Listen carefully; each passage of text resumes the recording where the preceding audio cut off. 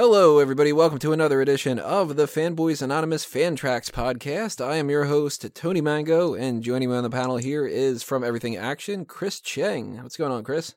Not much, Tony. How are you doing? Not too bad, but a little bit tired, but my energy level is going to go up a little bit because we're going to be watching Guardians of the Galaxy Volume 1, and that's a fun fucking movie. So you can't be tired when you're watching that, right? Oh, can't. No. It's full of excitement. And the reason we're doing this, obviously, is because of the upcoming release of Guardians of the Galaxy Volume 2 coming out in about 2 weeks or so. I think it's like May 5th or something. Exactly, Cinco de Mayo. Really? Oh yeah, that's right. So it's a party movie, and it's a party atmosphere for that day, so people are going to get real drunk. Oh, yeah. This movie might be even better when you're drunk, I don't know for sure, but it's great on its own. And what we're going to be doing here, if you don't know what the Fan Tracks podcast is it's an audio commentary track. We're going to be watching the movie, and we basically are approaching it from the point of view of just like bullshitting with your buddies and hanging around, cracking jokes and stuff like that. We didn't work on the movie, so we can't talk about like, well, it was hard to get the lighting in this thing and all that other kind of crap. We could, but it would be bullshit. So I don't think you guys want to hear us do that. But we also can't provide you the movie on YouTube if you're watching this there, or if you're on the iTunes and stuff. You can't watch the movie at the same time on iTunes anyway. But what you can do is you can sync up your DVD or your Blu-ray or your stream or whatever you're watching this on, and I'll be giving you a countdown of 3, 2, 1, play. And just make sure that you bypass all the FBI warnings and the menu and all that kind of stuff. And it'll be a black screen, and it'll start off with a little title card that says that it's Earth and the year and all that, because no intro stuff is going to be in this from what we're watching and everything. So if you keep that in mind, then get ready, because we are going to start in 5, 4, 3, 2, 1, play. So there we go. With the Earth thing should be popping up just about like now. 1988. Year after I was born. Good year, I'm assuming, since I was alive. This actually could be it. This could be like the hospital visit. It's a boy. Oh no, he's ruined. Good music in this, of course. A lot of people love the soundtrack, and I don't know what they're going to be doing for the soundtrack for the new movie, because I purposely don't want to know ahead of time. Oh, well, I don't want to spoil it then. It's good. They have I know they have a Hasselhoff track at some point. That's the only thing I had seen.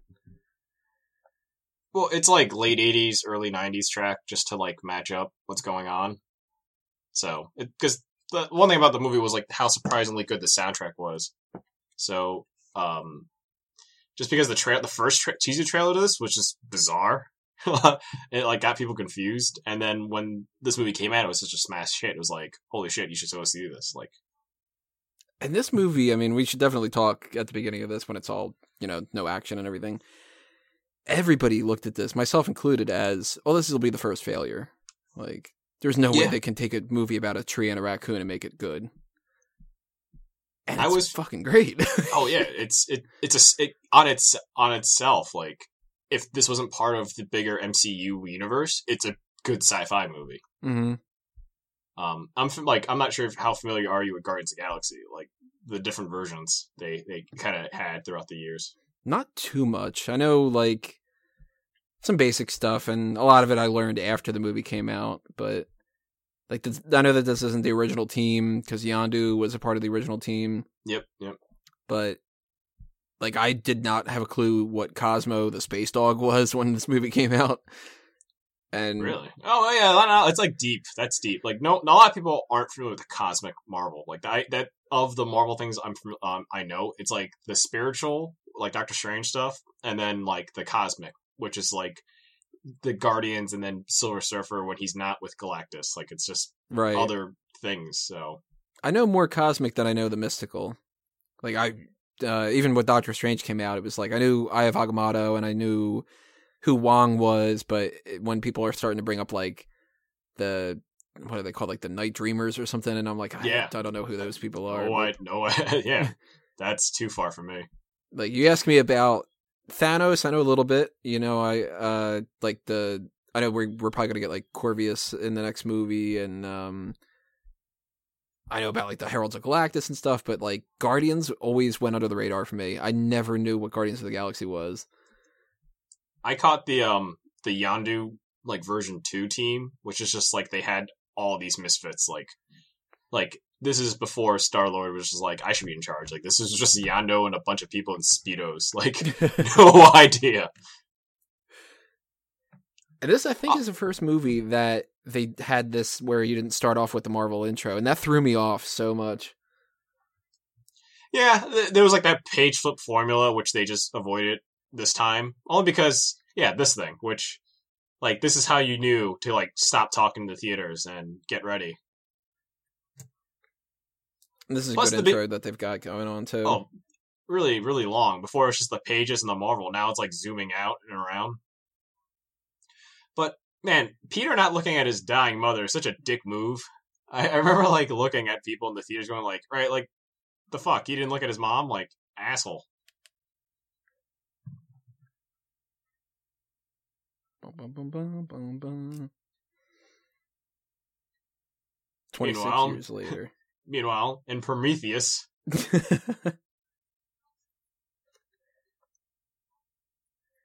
And this is another intro thing, too, that was just sort of like... I would not have expected a lot of the things that happen at the beginning of this scene, too. Oh, yeah. It's very serious, and it's got that ominous kind of like... in the background, and it cuts into something that I was like... I was still nervous when we're watching the scene of him with his mom, and I still wasn't sold on anything yet.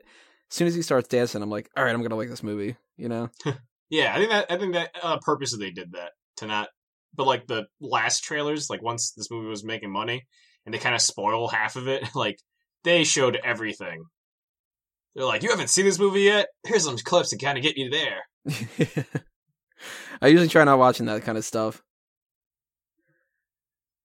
And some movies stop doing that. Like some movies stop making, like, a lot of trailers, like, to, once it's in theaters, to brag about how good it is. Yeah.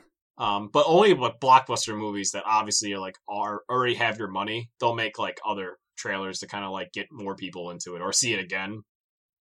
Yeah, like a couple weeks after it comes out, it's like you missed all these good shots from the movie. Like, yeah, it's like, hey, remember this? Come see it again. Give us $8 to watch it again. Like, yeah, Force Awakens has Gunn's like dog. That was his real dog. Yeah, that's his real dog in that scene. It's the same one that is Cosmo, I think.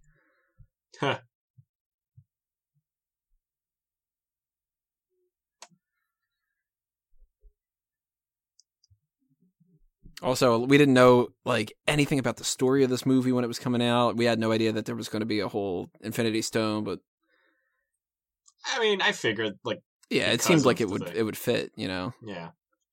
We did see a little bit of the idea of the orb, and a lot of people were like, the orb must be one of them, but yep.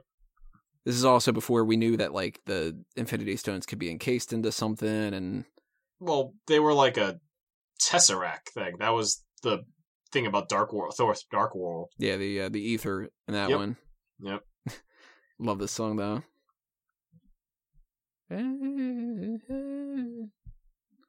It's like Redbone, the band. I think it's like their only hit. I don't gotta like check, but it's like I had to Google them to figure out who's singing this. And every time, I don't know about you, every time that I'm listening to this song, I want to just strut around and kick a bunch of little rat creatures. You want to hang out like an abandoned warehouse, the equivalent of this?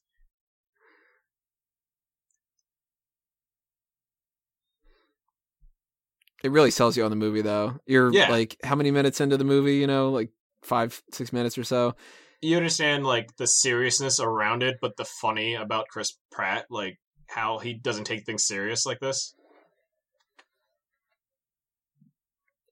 And James Gunn had done, I think it was Scooby-Doo. He did Scooby-Doo? It was like his biggest movie or something. So it's like I was not familiar with James Gunn at all. Really? I love his movies. Let me double check to see what movies he's done. Maybe I have seen some of them. James Gunn has done like for a movie guy or like a writer and stuff.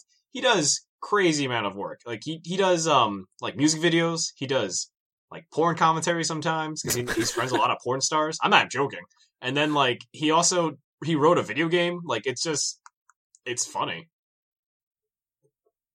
And like, are you familiar with like trauma movies and stuff like that? Nah. He was Lloyd. So Lloyd Kaufman is another like kind of like movie director. He's in this movie too. He's a cameo, and it's like that was his first like writing job was for him, and then it's like years later he like because Lloyd Kaufman's like a director, writer, actor, and it's like James Gunn like got into the Hollywood thing, and like Lloyd isn't, but it's like he still honors that guy, like his like mentor. So there's a lot of cameos in this movie too, like his brother being one of the Ravagers, and the stop motion for Groot. And looking at his IMDb right now, so he was screenplaying the story for Scooby-Doo and wrote Scooby-Doo 2. Slither I never saw. Humanity, of course, I've never seen. Like a lot of weird things. Worth seeing Slither. And all right, one this part right here. This part of the trailer kind of overplayed a lot. The Who thing? Yeah. Yeah. It is a good send-up, though, because it's like, in movies and stuff, it's always like, I'm Bond, James Bond. Oh my god, he's Bond. And it's like, every once in a while, you're going to come across somebody who's like, who the fuck are you? Like, no. Plus, like, they're very aware that not a lot of people knew Guardians of the Galaxy. Like, they knew their target market wasn't, like, a lot of hardcore Marvel people. So it played on that. Plus, it's like, on who names themselves Star-Lord, like... Well, it was like the late 70s, so that's why. But this is something like Stan Lee doesn't take credit for, where like he's like, "Yep, I invented that." This one's like not a Stan Lee thing. No, this is like Jack Kirby and like oh god, I'm blanking on the guy's name that was like the main creator of this now. But it's got some Kirby elements to it and everything, like just because Kirby was the one like tripping balls on LSD and just making up really weird characters. And apparently the name of the ship is the Milano, named after Alyssa Milano. Which I don't blame him. Alyssa Milano, if you're that age, she's like the perfect one that you would crush on. If you're at any age, she's the perfect one to crush on. So, my thing is that Star-Lord knew he came from Earth, right? And he knew, like, he has a spaceship. How come he doesn't just, like, go to Earth? Yeah, I always thought about that too. It's like, he probably by this point, with him and the Ravagers, have had some kind of interaction with Earth. Because there's also the idea of, what's up with the batteries on his tape player? Yeah, how does he power it? It can't possibly last forever. And is there really going to be an issue where like he goes to another planet and it's like, do you have any Earth batteries? And they go, oh yeah, I go there all the time. Well, then wouldn't he want to go back? Like there's a lot of like plot holes when it comes to that kind of stuff. There's Barit. Who's apparently somebody in the comics. Yeah, she's I guess again, if you read a lot of cosmic Marvel series stuff, she's an important character in that, but minor role in this one. It's super like, if you don't know her, you just don't know her. Yeah, I had no idea who she was. I just assumed that she was like, that they were pulling a Captain Kirk kind of thing, and they were like, it'd be kind of funny if he was like banging an alien chick. And I'm looking up after the movie, and it's like, top 10 Easter eggs, and it's like, Barit was the first comic issue, is whatever. I'm like, out of all the TV shows I've seen, all the comics that I've read, all the movies, never came across a Barit before, but that's because there's so many goddamn characters and everything. Like, yep. Well, can't blame him. Michael Rooker. It's like, this is just Michael Rooker. Like, it's not exactly. Even Yeah. I still don't know what the Yondu character is because he is just Michael Rooker. So it's like, if Yondu's like this in the comics, then perfect casting. If he's not, he's not. Like, in the comic version, he doesn't have like really fucked up like, shark teeth, and then he's actually like a noble like kind of like swords guy, not like this where he's just like like a redneck. Yeah, he's very southern in this. Yep. Like, he's just get you, boy. Like, he's just like his character from like The Walking Dead, kind of. Apparently, he's going to be a big part of Volume 2. It's going to be like the Ravagers are going to be half of the villains. Well, I guess like they get, because the thing about the Ravagers, which was one of the newer things, is that they're just mercenaries. They just follow Yondu. but at any moment they can rebel. It's like just because they're just like they're all like separate contractors then. Yeah, they're all like just pirates. There's no like loyalty. Yeah, so I guess that comes in play into the new movie where someone besides like Yondu like tries to fight for control, and it's just like, oh, that guy's in charge now. Which may or may not be Sylvester Stallone's character. I mean, that makes sense because it's kind of like, well, here comes this like dieseled space guy. Oh, I want to be a Ravager. All right, Space Rambo, you're in charge now. Yondu can change. I can change. Now, Ronan the Accuser, I was familiar with before the movie because I had seen him in references with like Thor and stuff. But I've seen him in other things, but as a good guy because he's like he's not really a bad guy. He's not like pure evil like he's presented in this movie. He's kind of just like Galactus a little bit, where it's like, yeah, he's bad, and he's bad more often than not. But there's gonna be those times where it's sort of like, let's fight for the better good, like. Mm-hmm. Like, you wouldn't hammer some dude strapped in a chair, you know? Like, you wouldn't smash some guy's face in to make, like, a blood pool. But, like, you know, like, he still was, if you crossed his path and, like, if you held him back in a goal, yeah, he'll fight you. But not like this. Yeah, now he's just sort of like a zealot kind of, weird cult leader kind of. Mm-hmm. He reminded me of I know you don't know a lot of Mortal Kombat references, but like Shao Kahn is like this. Yeah, kind of just like that vicious overlord type of guy. Plus, Shao Kahn has like a hammer, so it's just like, man, they stole this.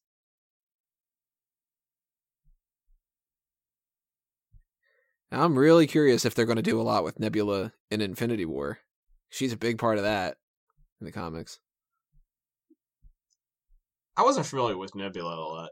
I was just like, oh, okay. So, because I like Thanos in the 90s where he didn't really bring up his family a lot. It was just like, you just fought him. Like, in the original Infinity War, like, comic arc, where he just wanted to press death. That was his whole concept. Which, are you on the same page as I am about this, where we know that Cate Blanchett is Hela, and if she's like, you know, basically sort of like an overruler of death in certain different ways, why not just kind of combine the two? Because Cate Blanchett could play like, well, death and Hela the same thing, and it's just sort of like, I can see Cate Blanchett being one of those like manipulative people that can control Thanos, you know? Mm-hmm. But the thing is, death didn't have like a goal, but this Cate Blanchett's character like wants to destroy Asgard. So that's true. There's Stanley, different. Of course. We gotta bring that up. Yep.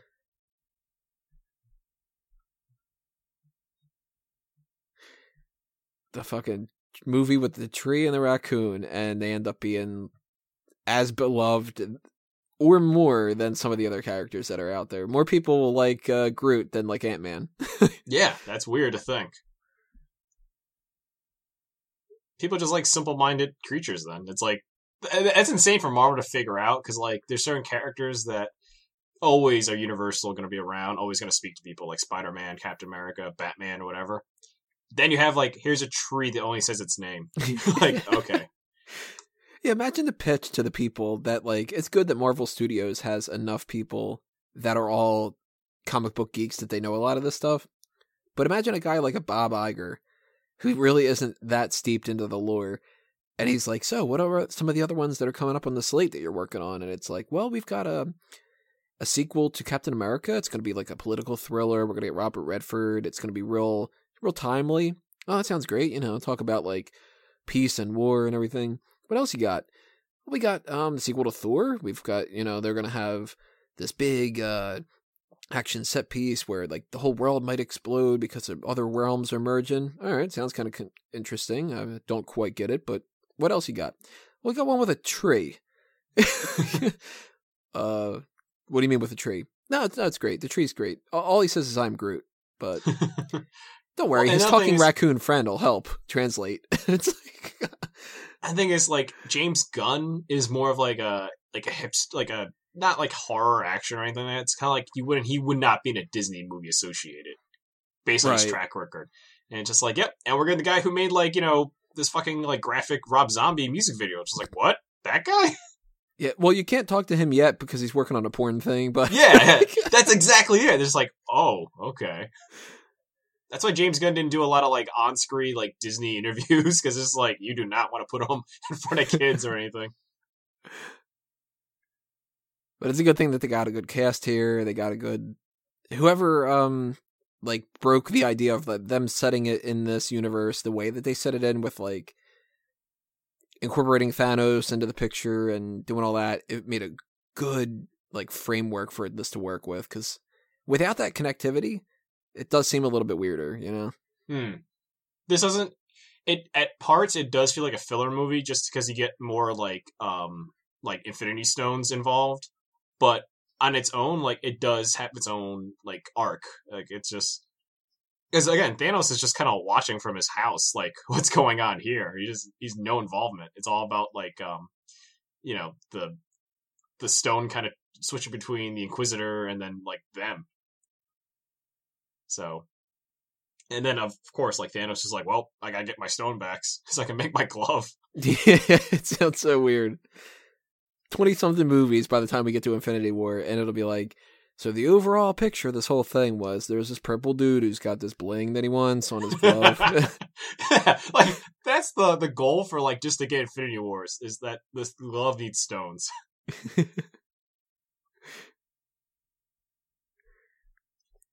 I'm so glad, too, speaking of with Rocket's voice just reminded me of this, that they didn't do the Australian kind of Cockney thing. Yeah, which, again, I was used to that from, like, the video games where Rocket was featured, and it's very, like, dirty European sounding, and it's like, it's just Bradley Cooper, who I imagine, I did not know Bradley Cooper could do this kind of voice.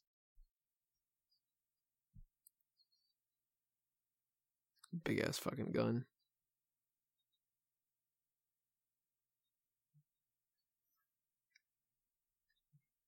Poor Groot.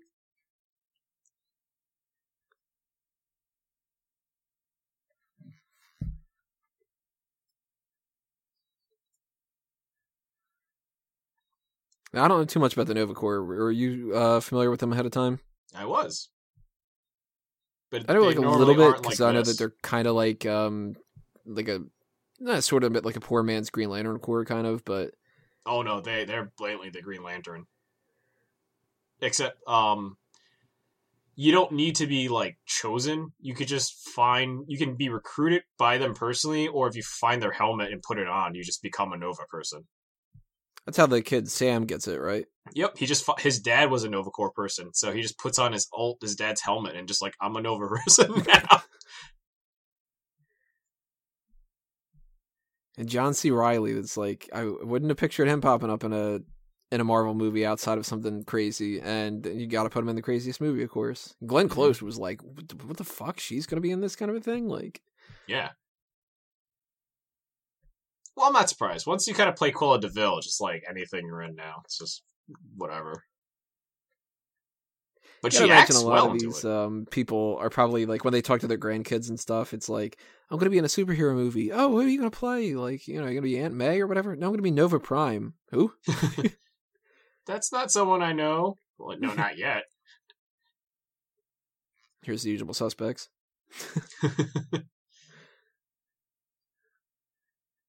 I wish when they were doing this that they would have had Benicio del Toro on the scene for it, so he could have just popped up and started doing Fenster lines. Oh, man. Calls himself Rocket, and he pops over and he's like, who stole a fucking truck? I mean, I wish there's, like, a behind-the-scenes extra where he gets behind this just to, like, do that, like, on his break. This is one of my favorite movies, Usual Suspects.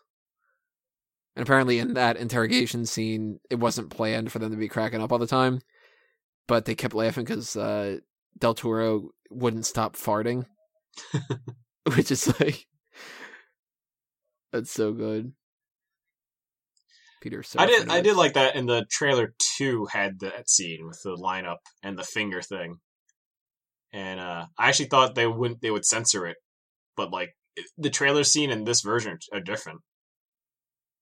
And the same thing with Rocket pulling his crotch. They cut that out of the trailer stuff, and yeah, it's in the movie.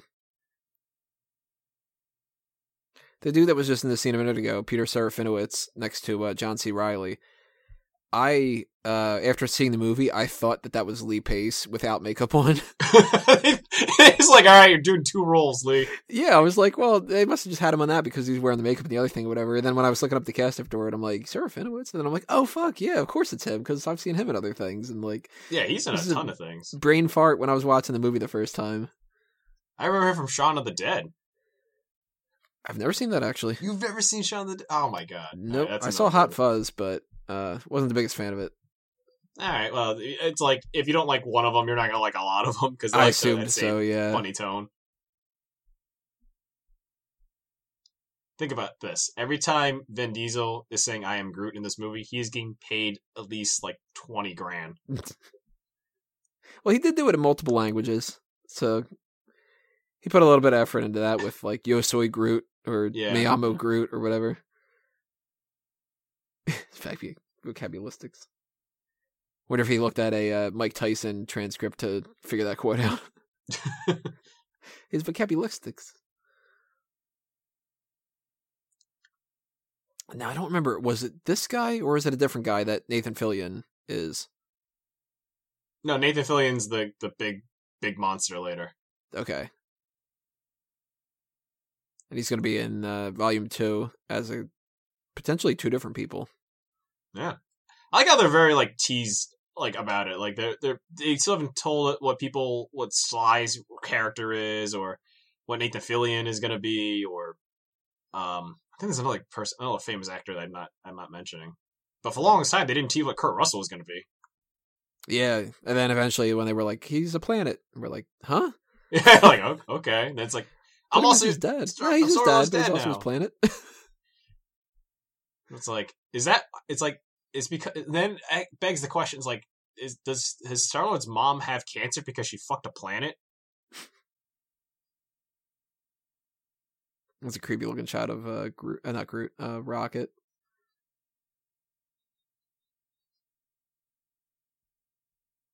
Of course, we get the Peter Quill shower scene, but we don't get the Gamora one, which is disappointing. I like how it wasn't water; it was just like Cheeto water, or like it's whatever they bathed Trump in. It's like they squeezed out a bunch of carrots. Yeah. Oh, anyway, the old man next to the guy with the dreads is Lloyd Kaufman, by the way, and he's in a blink and you miss it cameo. I wouldn't be able to tell him who he is either. You gotta assume a lot of these people are like friends of his and stuff like that, because it's like, you don't have any lines, just stand there, yell shit. Yeah.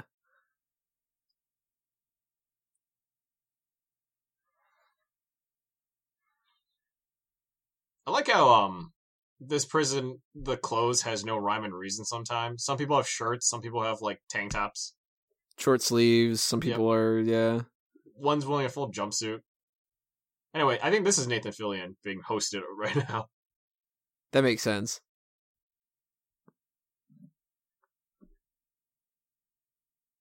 Because you really can't tell with the face, so... Kind of like Simon Pegg in Force Awakens. Oh, yeah. Put it behind something you can't really tell, and then they're still in the movie, but... Nobody would be like, oh, that's Nathan Fillion in purplish tint. Yeah, I did not know Simon Pegg was in Force Awakens. He kept talking about it, and I was like, I did not see him. Apparently Tom Hardy is going to be a stormtrooper in the next one. Kind of like what Daniel Craig was. Which is fine. I mean, we can say we're in that movie. We're also stormtroopers somewhere in the movie. I like that dude that just popped up a second ago where he later on with the whole, that was my favorite knife. So you can see.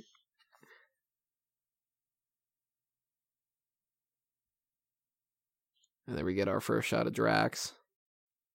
Which, of course, I'm most familiar with Batista for his WWE stuff from over the years. And I was just like, oh, God, they cast Batista in this movie. He's going to be a terrible actor. Pulls it off. Yeah, surprisingly. I think, like, if you ever seen his earlier movies, you'd be concerned, like, when he started kind of acting on the side of wrestling, kind of like what The Rock was doing at the time. He did something called, like, Man with Dragon Fists or something. Oh, he was in The Man with the Iron Fist. Man with the Iron Fist, which probably was just as good as Iron Fist was. Oh, man. Because that was Actually, not really all that great. I actually like watching The Man with the Iron Fist way better than I would see Iron Fist.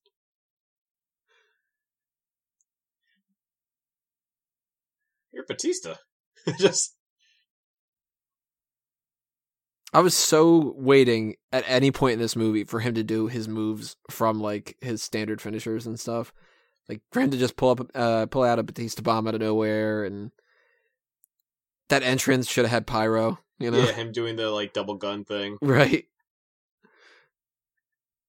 I think, like, most wrestlers stopped doing that thing, because once The Rock started doing rock bottoms in movies, it's like, it got really gimmicky to do that. I think John Cena stopped, even John Cena had that in, like, The Marine.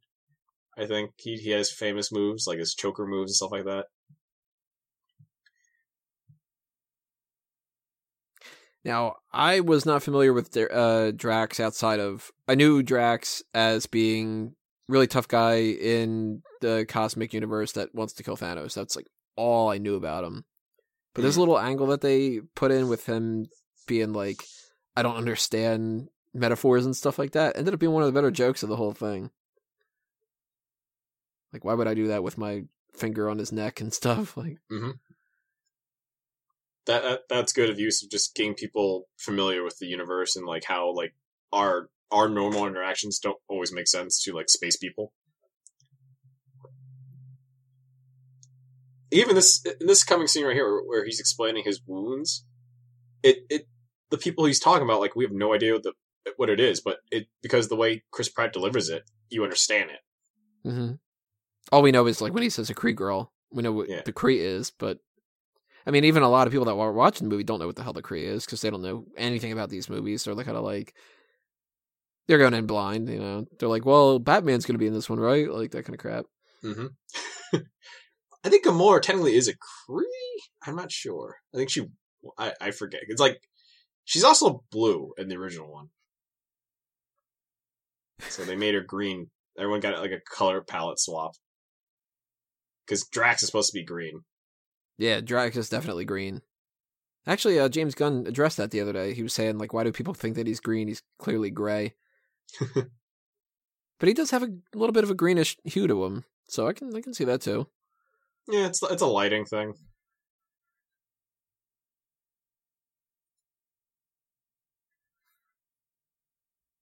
It's gotta suck to go through all that makeup, though. Like, hours and hours of them putting prosthetics on you and spray painting you and...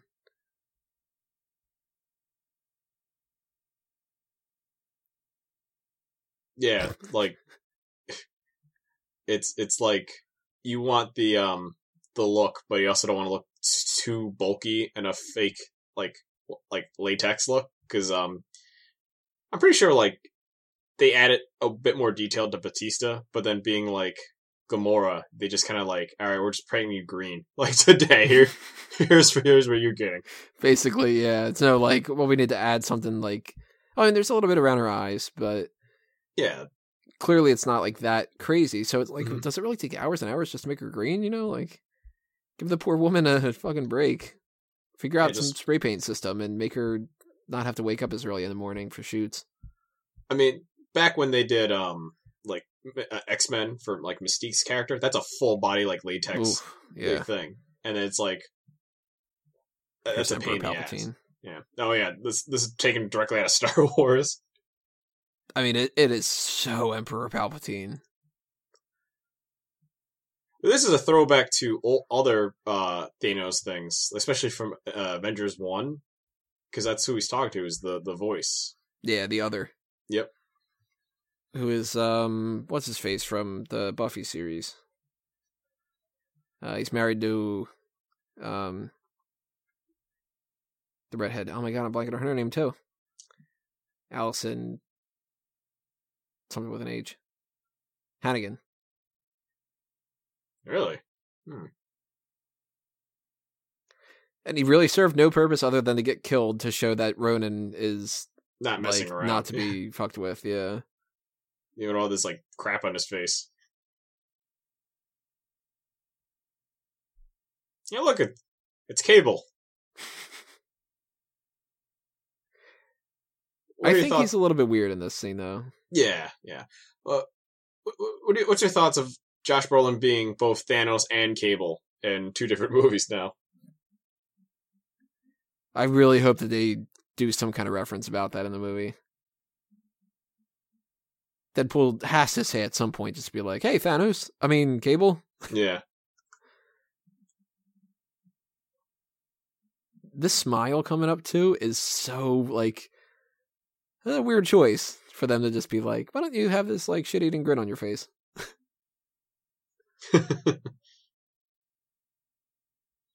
Yeah, it's like it's too weird. Maybe because it's like watching Thanos smile is just bizarre. It's like the huge chin. And it's like, what's he like? Is he one of those type of people that's like he's happy no matter what kind of a thing? Like his number 2 dude just got killed, and he basically said, like, "You better not fuck up, dude, and you still got this job to do and whatever." And then he's like, "Yeah, but it's a good day. I had pancakes. This was amazing." Like, it's just sort of like my chair's comfy as hell.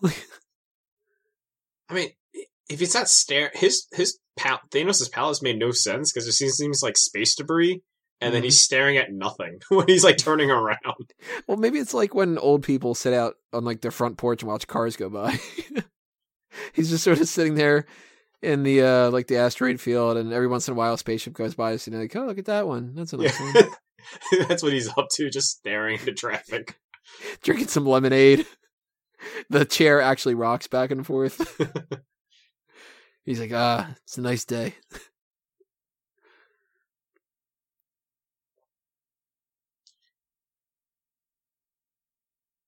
So I really like this scene. This was really cool to watch the background going on. It's not focused, but it's there. I like that storytelling.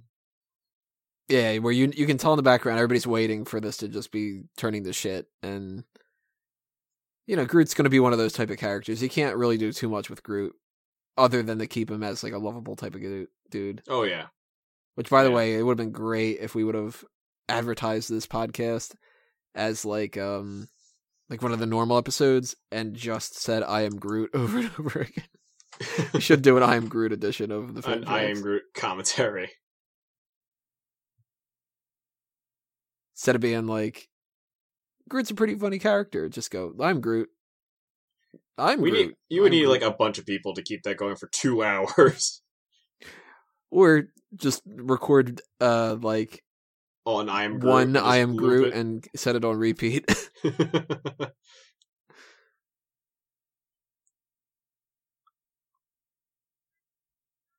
See, I like Groot's powers because they're not really defined. They're just like, if it makes sense to the situation, it's a power now. Like, You can make a shield out of branches, sure. Sure, yeah. But that's the thing. Like, Groot I wasn't too familiar with, but it's one of those things where his powers don't have a predefined set. He can make shields, he can grow, he can like make leaves, just whatever. And he's eating the leaves in that one scene. Yep. The whole thing with Rocket being like their tech guy, when they cross over with the Avengers in Infinity War, they have to have some kind of scene where he and Stark are together. I hope so. And he's just kind of like, I'm working on a new suit with a fucking raccoon. Like, or he builds his own kind of Iron Man suit using like spare parts. Iron Rocket, raccoon. Totally would love to see that. Basically, out of any of the people that are in this group, I mean, other than really Gamora, actually, now that I'm thinking about it, she's the only one that wouldn't have a great interaction with Tony Stark, because she's kind of just like the angry one. Drax doing the whole not going to understand anything. Tony Stark will throw out a line and it'll be like, I don't get it. Peter Quill's they're going to have some quips back and forth. Groot's going to be like, just the most lovable person there. Well, if you think about this in Avengers sense, Groot is kind of like the Hulk of the team. Yeah, kind of. You got Stark as a raccoon. You got Hulk as a tree.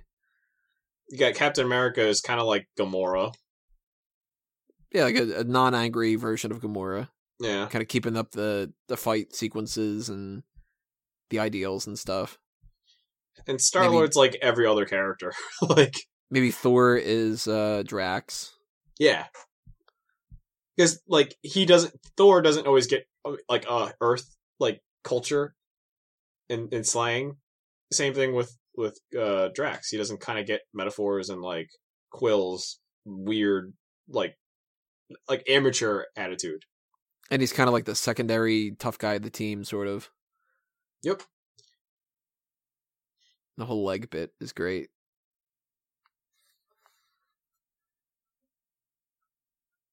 It is like a running joke with Rocket that I love that. Like he brings it up again later. Spoiler. I'm kind of if you're watching this movie for the first time with our audio commentary, what the hell's wrong with you? This shouldn't be your first time watching Guardians. No, not at all. I hope in the second movie, in Volume 2, there's a callback to that where they actually do need whatever the part is. And Quill is like, oh, come on, that's bullshit. And then it's like, oh, we really could have used that, like, that arm or something, you know? Like, yeah. Well, James Gunn, if you're familiar with his writing, like, he will reuse things just because it's, like, a theme. So I'm hoping he's smart enough to reuse it. Because that's another thing I love, like, the comedy about this. Like, how it's, like, the rule of three, the comedy style. It plays.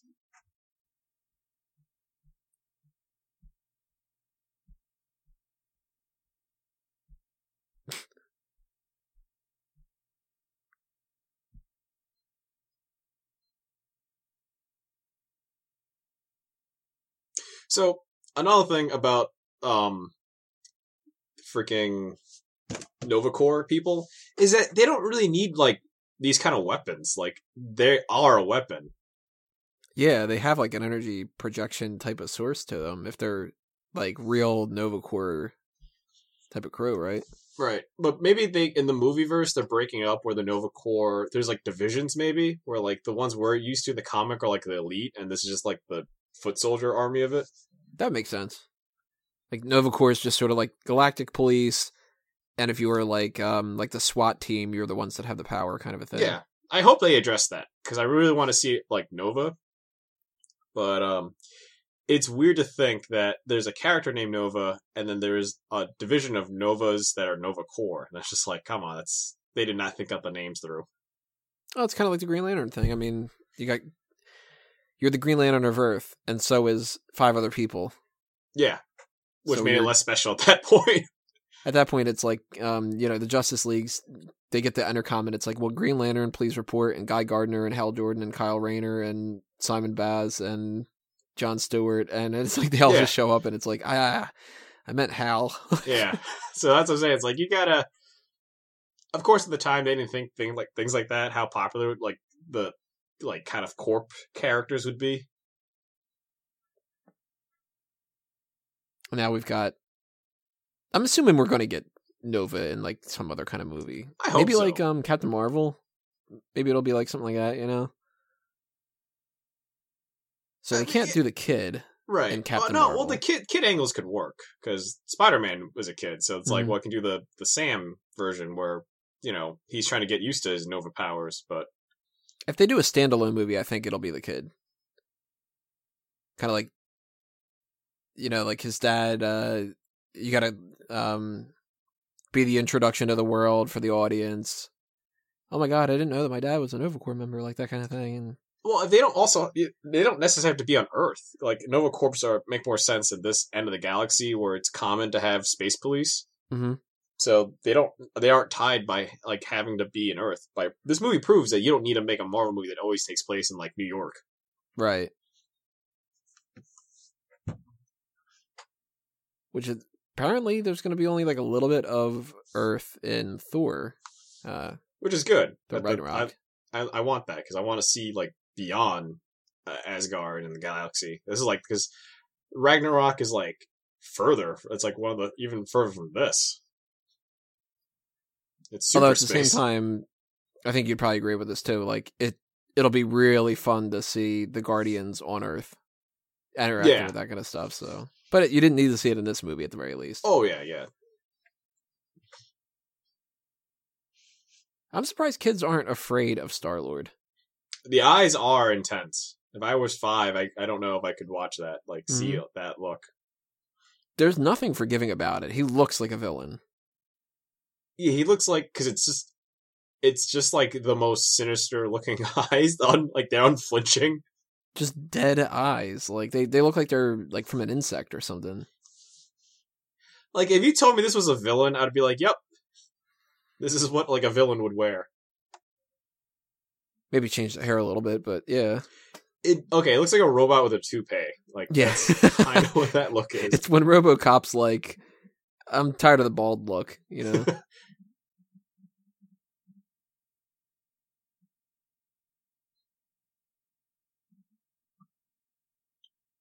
See, not all songs in the Guardians Galaxy soundtracks are winners. You don't like Pina Coladas? I've heard the song way too much, but it's played ironically half the time. Right. It is weird though to see him like floating through space with this song playing. Yeah. Even if I don't like a lot of the songs, like I'm not a fan of the Pina Colada song. Okay. So And, you get what I mean about it. It's not like I don't want to listen to this while I'm driving. No, there's the "Can We Get Your Love" at the beginning of it. That's a great song. Mm-hmm. Even though I think it's overplayed, "Ain't No Mountain High Enough." I think like everybody, at least to a certain extent, likes that song. Almost every wedding I've been to, that always plays. Right, and it gets everybody pumped up, and it's like it's actually kind of sad in this movie instead of being something like too energetic. Right. But yeah, some of the other songs, it's like I totally get why they put it in there, and it makes sense, and I wouldn't have wanted them to change it. But yeah, I'm not going to download Pina Colada. I'd be like, yeah, it's fucking Guardians of the Galaxy soundtrack. Right.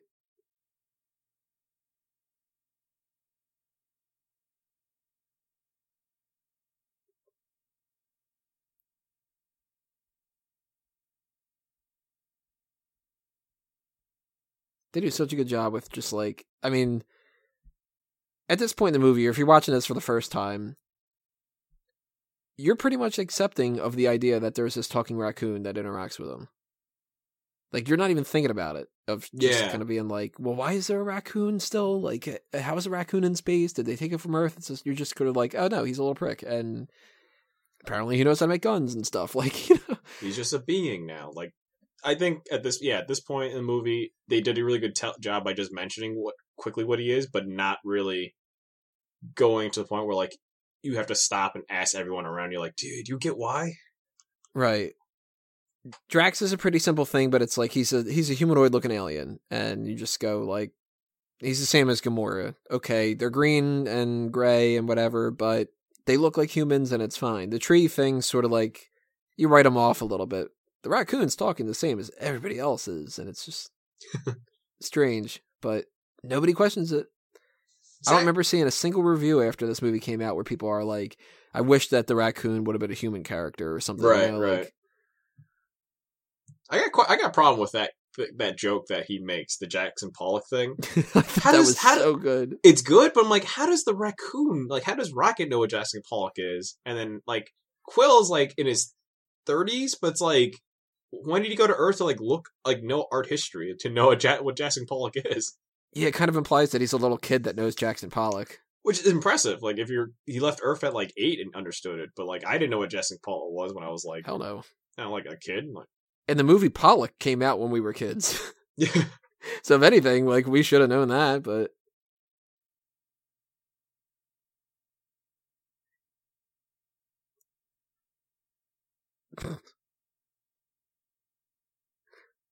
It's such a Southern hit character. Mm-hmm. You might as well have had a scene where the Ravagers are, like, putting a spaceship without, like, its tire equivalent on somebody's lawn. Just like it's on cinder blocks. Yeah. Well, the propulsion's gone, but it'll just sit there for a little bit. We'll fix it up. It'll be a nice fixer-upper. This would be a butte one day. Then they just go mudding. Flying by a bunch of spaceships, and one of them has the General Lee painting kind of Confederate flag kind of logo on it.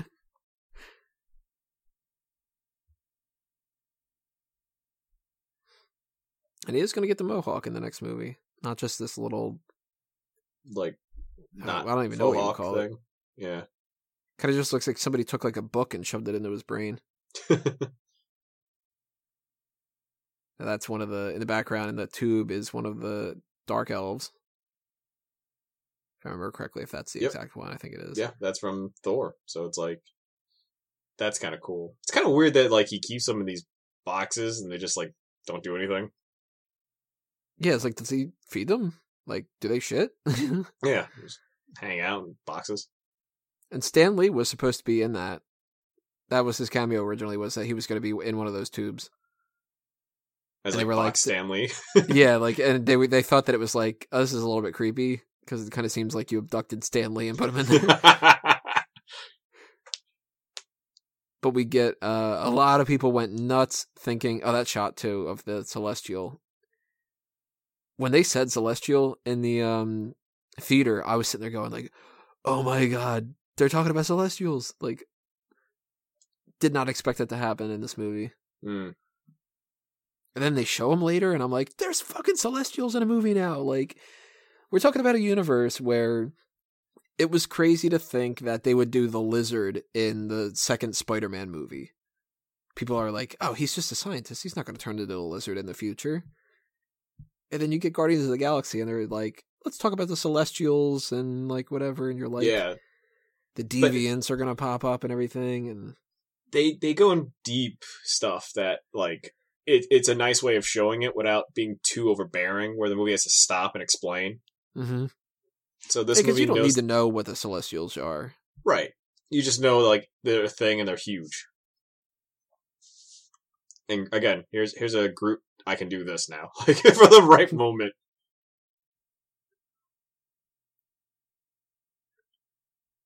I like his theme, too. What do you mean? Groot's, like, the music in the background, the little score. It's a little bit more prominent when he's doing the whole self-sacrifice thing. Oh, and, okay. When he does the kind of like the Firefly looking thing at the end. Yep. I love space gambling in the future. It's just, it makes no sense. Things die. There's fire. I love it. It makes about as much sense as that game in Star Wars. The that's like that chess kind of thing, but it's like the one of them body slams the other one, and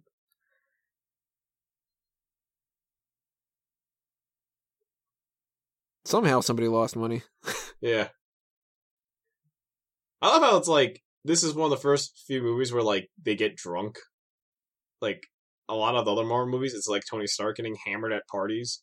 But this is, like, a bar at a gambling den. Like, we just saw a space cockfight happen. Yeah, basically. And then Captain America, if we was in that scene, he would have been like, we should let these animals free, and, like, you know, that kind of thing. And this is very un-American. they're like, yeah, well, we're not in America. Everywhere's America. You know? Does this place have oil? It's America now. Captain America carries around a shield and a flag for all situations.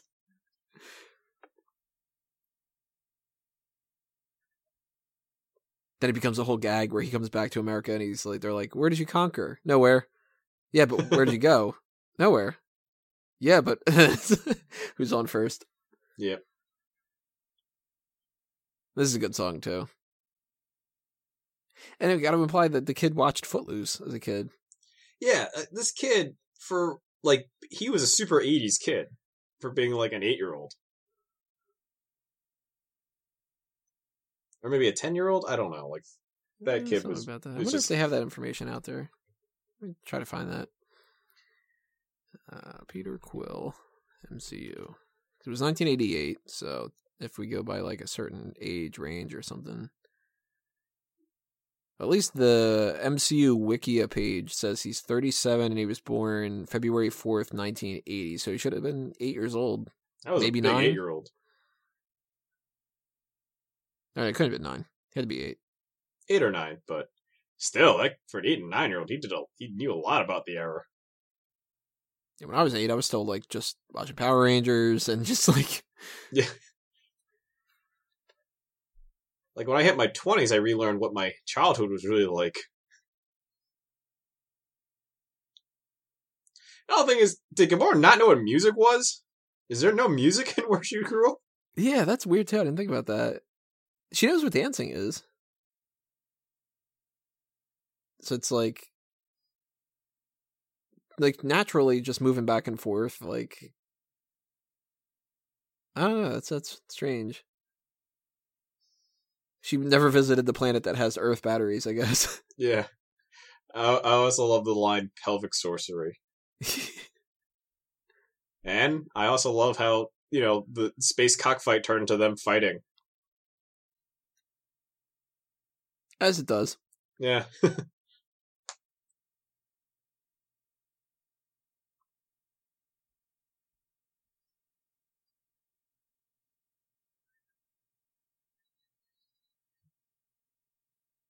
And this has nothing to do with like. I mean, some people looked into this movie and they really wanted like more Thanos. I think we had like just the right amount, basically. Maybe one more scene would have been okay, but like you were saying earlier, this isn't a scene that builds to the future of the MCU. This is just pure character moments, just for this movie, just for this offshoot series, and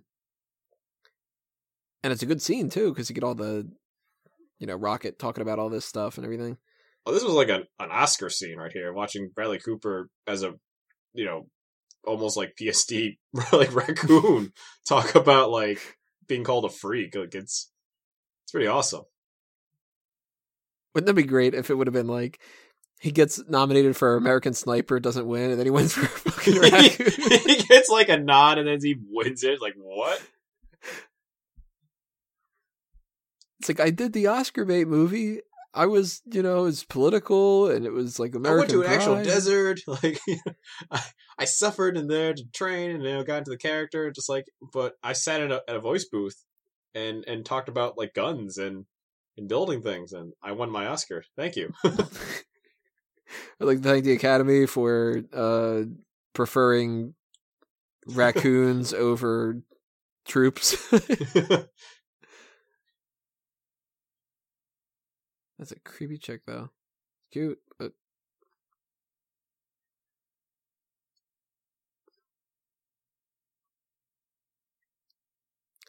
people went nuts in the background thinking that the one shot was Beta Ray Bill. We got a Chitauri. Wait, Beta Ray Bill's here? No, people always thought that he was. That thing in the background, right when they're showing Benicio del Toro there. Oh, the guy in the red, yeah. Yeah, they thought that the red cape, and it looks like he's kind of got a little bit of like a hammer or something, so they thought that was Stormbreaker.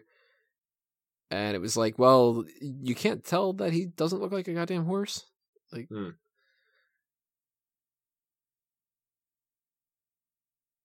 Del Toro is one of those guys. You tell me he's in a movie, I'm going to go, what the fuck is he playing? But I'm down. Yeah. Because this is a weird character. I think this is actually, like, I wasn't really familiar with the Collector too, so it's like when I saw him in this, I understood everything I needed to about him. Right, yeah. You're like, oh, okay, he's this, like, he's kind of like the character from Tron Legacy, where you're like, he's creepy dude that is serving some kind of a purpose in this world, as weird as it might be. Yep. He's a guy that just matches the crazy tone of it. And it's so awesome that a couple years after this, we get, well, his brother's going to be in the new Thor movie, and he's going to be Jeff Goldblum. That whole drop-in scene, by the way, that wasn't planned. Really? He dropped it, and they were like, that was kind of funny. We'll just keep it in there. That's just pure Chris Pratt, being clumsy. So I love how he still keeps it in character. And his character isn't like too different from what he is in real life anyway. If they wouldn't have had Chris Pratt and they would have had somebody else, I don't think the movie would have worked. No, right. It'd be like too forced. Because Glenn Howerton was going to be the role for a little bit. Really? Which that's kind of crazy to think of. I love It's Always Sunny in Philadelphia. So do I. And I could see it too, but you have to pack on some muscle. I can see it at the same time. I kind of go, maybe he would be better for somebody like a Riddler or something, Mm-hmm. And I was geeking out all over this scene, talking about the Infinity Stones and the fucking Celestials and.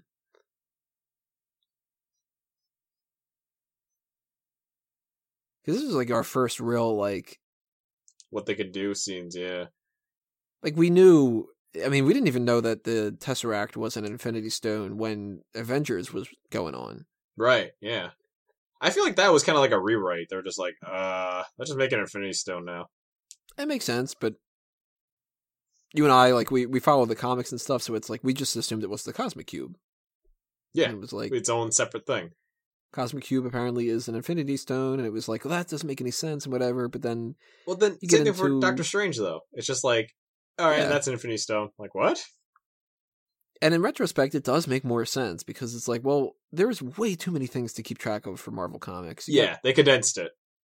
Cosmic Cube, but then it's like a non-Cosmic Cube, but then the Cosmic Cube is the Beyonder, but then it's also not the Beyonder. And then you got the Heart of the Universe, and you've got the Casket of Ancient Winners, and you're just sort of like, well, how many fucking things are there, you know? Yeah. I mean, it's good, because you can't spend, that'd be so many more movies to explain everything else. And it's so much easier to go. The Eye of Agamotto, it controls time, and that means that it's a time stone. Done. Yeah. They understood, like, if this is, like, the same category, they'll condense it, which was a really good idea for them to do, so. Right. Some people won't get lost in the shuffle of, like, all the other bullshit Marvel things.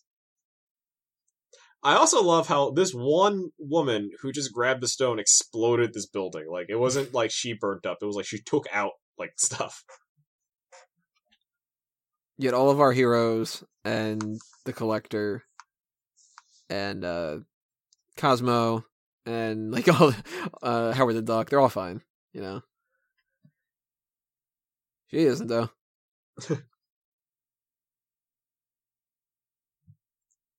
Specific shot though that they did a second ago about the dog, because it was like, you showed the dog earlier, you got to make sure that everybody knows the dog's okay, because everybody would have been like, what about the dog? Right, you got to show that you saved the dog. So it's not that's just why like, I still a dead haven't dog. seen I still haven't seen John Wick, because I know that the dog dies, and I'm like, but I really don't want to watch the scene where the dog dies. Like, it's so brief. I know it's painful, but it's. I do not watch John Wick. You have to watch John Wick. I know I've heard nothing but great things about it, and I really want to watch it, but I might have to like skip that scene or something. You know, that's like the whole purpose of the movies to avenge the dead dog. To this day, there's only been 3 movies that have made me cry, and the one that made me actually cry more than just like one tear falling down was I Am Legend, and it's because of that dog. I was just like, yeah. Oh, you gotta be fucking kidding me. I don't give a shit about it. You kill a baby on screen, it's like, that sucks. Like, you know, but a dog, oh no. You kill a dog, it's gonna be like, oh, did you have to kill a dog? You know, even Jurassic Park 2, it's like, I didn't need the shot that you ate the dog. The dog being eaten? Oh. Although, by the end of the movie, when they do the whole thing with Groot, it's like, oh, don't kill the tree. Not the plant. And lo and behold, Baby Groot is gonna, oh man, they're gonna sell so much Baby Groot shit. You're gonna see so many cosplay Baby Groots walking around for con season. Little kids being Baby Groot. Yep. You're gonna see parents who really pay attention to detail and quality and get like really good costumes or make really good costumes. Then you're gonna see parents who are just like, fuck it, here's a bunch of leaves and twigs, you're Baby Groot now. Just grab a plant from outside and staple it to the kid's head. Yep, you're gonna see that. I bet you. Like, ever see really bad Deadpool cosplayers? they're noticeable. So for people listening right now, we just lost our audio stream, and we're going to hopefully have no mess-ups when it comes to it, because we have a backup stream playing. But if you hear anything weird with the quality or whatever, that's going to be the reason why. So it's good that we have our backups. Yep.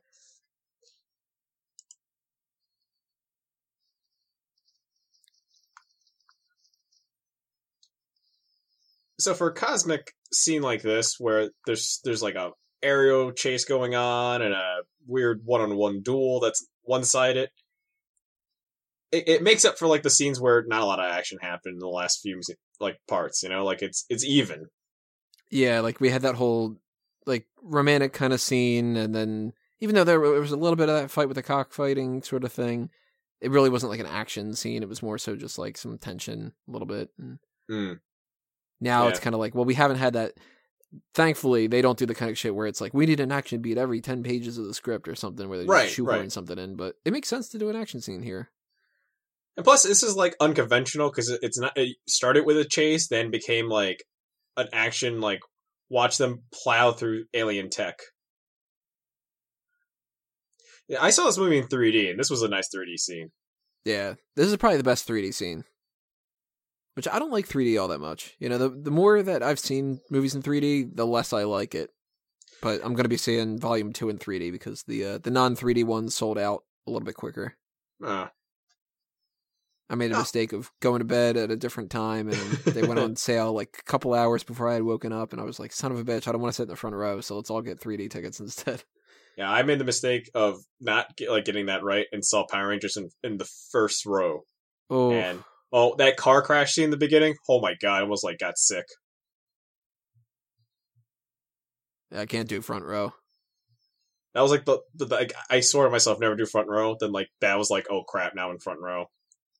I went from a almost 6-year movie streak of never seeing a front row, and now it's god damn, that broke. You're like, well, I haven't had any neck problems for a couple of years. Yeah.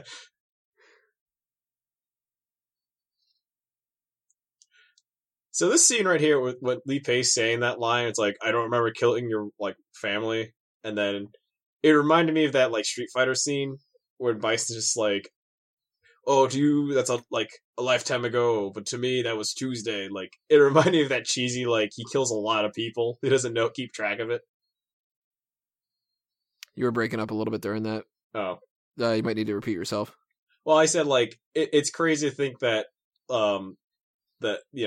Lee Pace's character, he kills so many people he can't keep track of his kill list. Yeah.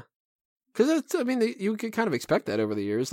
It's really important for Drax, but it's just another day for Ronan. Kind of like if you asked James Bond, it would be you killed my father. He was third henchman from the right in GoldenEye in the one scene of the archives. It's yeah, he's just another mook. Yeah. A kill is just what I do. Now, I've never seen anything else that Karen Gillan is in. I know she's in Doctor Who and shit, and I do not do. You didn't Doctor see Who. Oculus? Nope. Oculus was okay. It's not my favorite horror movie, but it's it's different.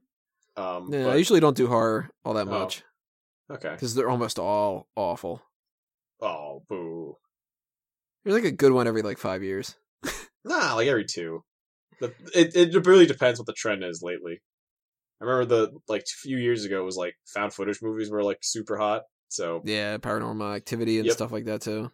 That kind of calmed down lately because people actually want to see quality. And I'll get back to my Karen Gillan thing in a second, but that pool of all the green stuff, when I'm watching it for the first time, the only thought that popped in my mind was Family Double Dare. Oh my god. Just a vat of gack. Just get Mark Summers to come out and be like, no, the flag is still down there. You still got to find another flag. I was thinking it's just this place has no safety regulation. There's just an open pool of just goop. Yeah, and what is that supposed to be? Just celestial blood? Celestial matter that they're processing, I guess. But yeah, just no regulation, just an open thing of celestial processed material. Might taste good. I don't know. I don't know. No one ever tried, apparently. It's like Ecto Cooler. That's where it comes from. That's why it takes so long to get released. Back to the Karen Gillan thing, though. She, in the movie, I wasn't really too familiar with what she even looked like before I had seen the movie. And not a fan of even short hair on women, let alone bald. But this whole Nebula look, I was kind of hot. And I'm looking at her with the long red hair and stuff, and I'm I don't know, there was something weird about the Nebula look. She kind of looked hotter as Nebula to me. Well, you preferred her as the Sinead O'Connor look.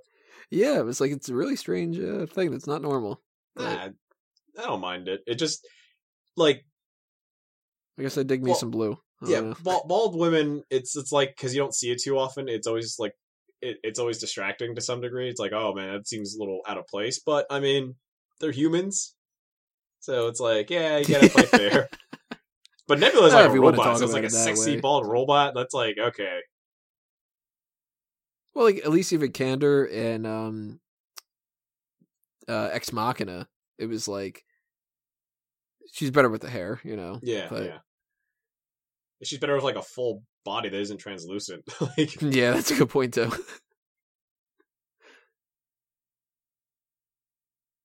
course, the best looking woman of the whole movie though is Gamora, but we also have a scene where we're just like staring at her face right now, so maybe that's a little bit influencing my opinion. yeah, for all we know, the anatomy is just bonkers. You know, like things are That's a not good where point. they should be. Which, if they have that, then that scene better be in the sequel. It better be like they get ready to bang, and he's just kind of like, "Whoa, I did not expect this." Right. Because these are aliens, so it's not like they're always follow the same rules of what the human body looks like. Even this, like, he's doing like a tracheotomy, but he just did it like in his chest. Yeah. And how does Groot know how to do that shit? No idea. See, that's about Groot powers. Whatever he needs, he just does. It's like, well, Groot can he makes shields, he can grow, he also spontaneously has medical experience. He has like surgeon precision to like get a drowned victim like up and running.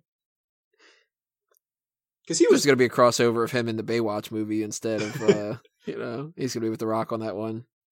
instead of doing Because it's CPR. Vin Diesel and Groot, so Yeah. it'll be a whole thing where they're like talking about family. Oh yeah. Oh man. Yeah, because like if you think about this, if you don't have oxygen in your brain for like a minute, your brain damage is really bad. He was there for a while in that like vat of like ecto cooler. Yeah, see, now if they would have done the whole thing with him not understanding metaphors after this, Yeah.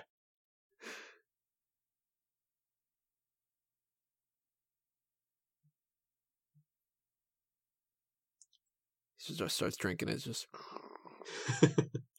I also like this is like the most like they kind of move this movie pretty fast for a long like for a runtime of 2 hours. They move pretty quickly to like for scene to scene and for reasons. Quickly, Rocket just breaks down like we have to do this. It's like okay, like them banding together right now, like their bonding moment. well, it's also that kind of like trial through fire and like bonding over crazy experiences kind of a thing, but it is quick. I agree with you. They do kind of rush a little bit of it here and there. Yeah, It wouldn't work though.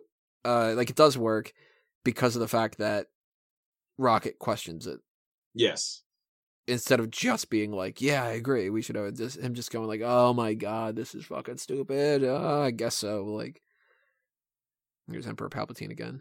Although slightly better now. He's more of like a boss nass. Be great if he's like, I got the orb, and I don't want to give it to you, and then he goes, boy. Which that really get a lot of people. I had thought of this ahead of time, not to like pat myself on the back or anything, but even in Avengers, I had thought about it. With this one, more particular, it was like, why would Thanos give the Mind Stone to Loki to go get the Space Stone, and why would he trust Ronan to get the orb, and then just be like, "Can you give it to me?" Like, yeah. Thanos is a lazy fuck. Maybe Thanos was like, "Oh, it happened again." Like, yeah, he's just he's stopped. like, I can't trust Loki. Yeah. I can't trust Ronan. You just And don't. that's why he says that whole "I'll do it myself" thing. Yeah, which takes 2 tries. You realize, okay, maybe no more. Hire a middleman.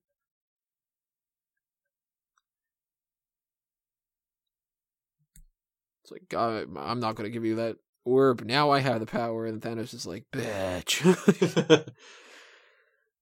You're gonna do exactly what I thought you're gonna do. He's like, come on, dude. I'll be your best friend. When you give me the power, and then I have all the power, I'll make sure I don't kill you.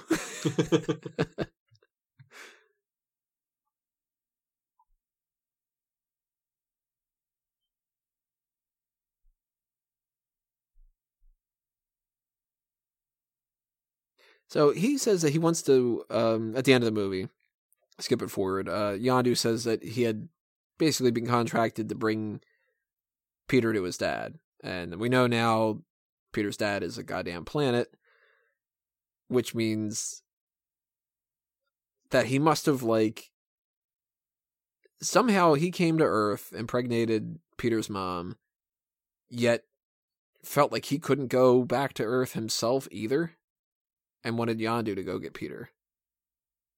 So that's kind of interesting. It's just that's why I'm so eager to see the sequel for him, this deadbeat dad, to explain like what happened. What was his excuse? He's like, Dad, how come you never popped up anymore? Well, it's a little complicated. I mean, I am a fucking planet, kid. It's like, of a planet, why are you a person now? Snake? Apparently the kid knows all his fucking references, so.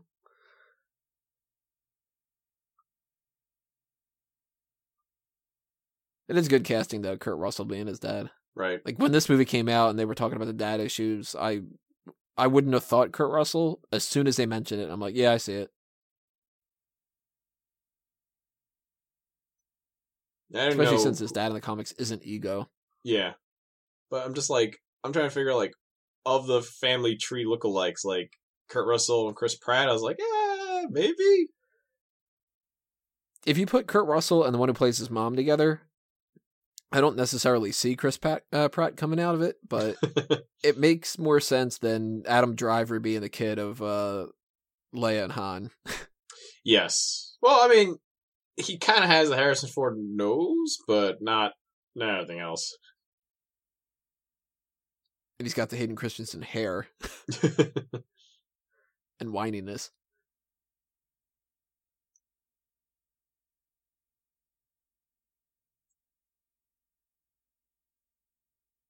Rocket's such a great character, being able to just be like, he's not a cute little raccoon, he's a prick. The psychotic tendencies are fun. Which, I guess, maybe because of the voice and the, like, attitude, the raccoon part just makes it even better. I didn't think about this until you just mentioned about that kind of a thing, but in a different era, Joe Pesci would have been a great Rocket. It would have been terrible CG or prosthetics, but it would have worked. It could have worked. He's got that attitude. Raccoon how? How do you think I'm a raccoon? Think I'm small like a raccoon? Huh? You think this is funny? Like that scene in Goodfellas where he's stabbing the dude. Just kind of bring that intensity to it. This is like a rated R. I could see it. For Home Alone. We got an ad lib coming up with the bunch of idiots standing in a circle. That was not in the script. Really? Oh. That was Sean Gunn just did that on the fly when they were recording the scene.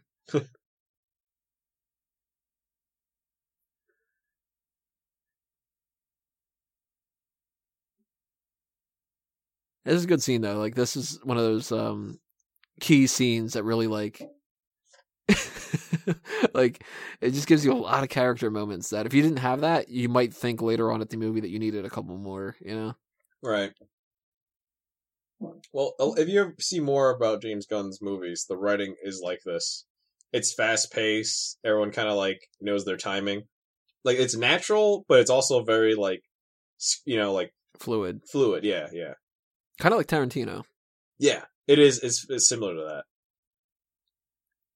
Kevin Smith, Tarantino, like James Gunn, they know like dialogue scenes. They know how to like like no one talks like this in real life, like that kind of like wittiness. Everyone's kind of on their game, but I mean, it works in a movie way. Maybe people do talk like this, but the only reason why this is happening is because only one of the characters is human, and we are only used to all humans talking to each other. True, yeah, that helps. Maybe in other galaxies, people are like really fucking witty. Yeah.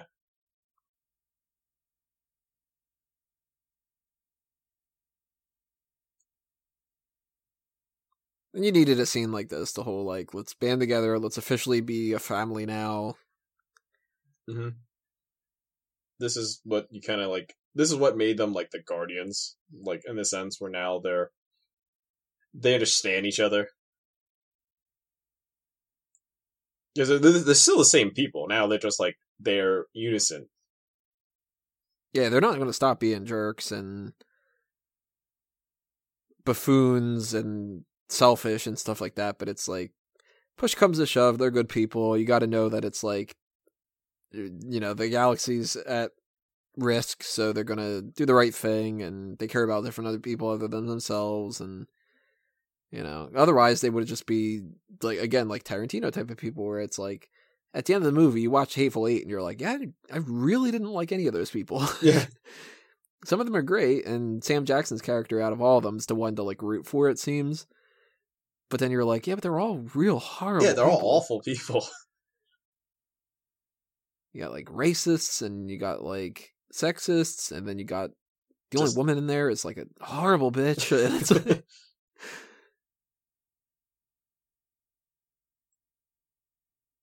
At least thankfully none of the people in this movie are racist and stuff. It's not like they're like, well, we'll all fight this, but Gamora, nah, you can't because you're a woman or something, like one of those kind of things.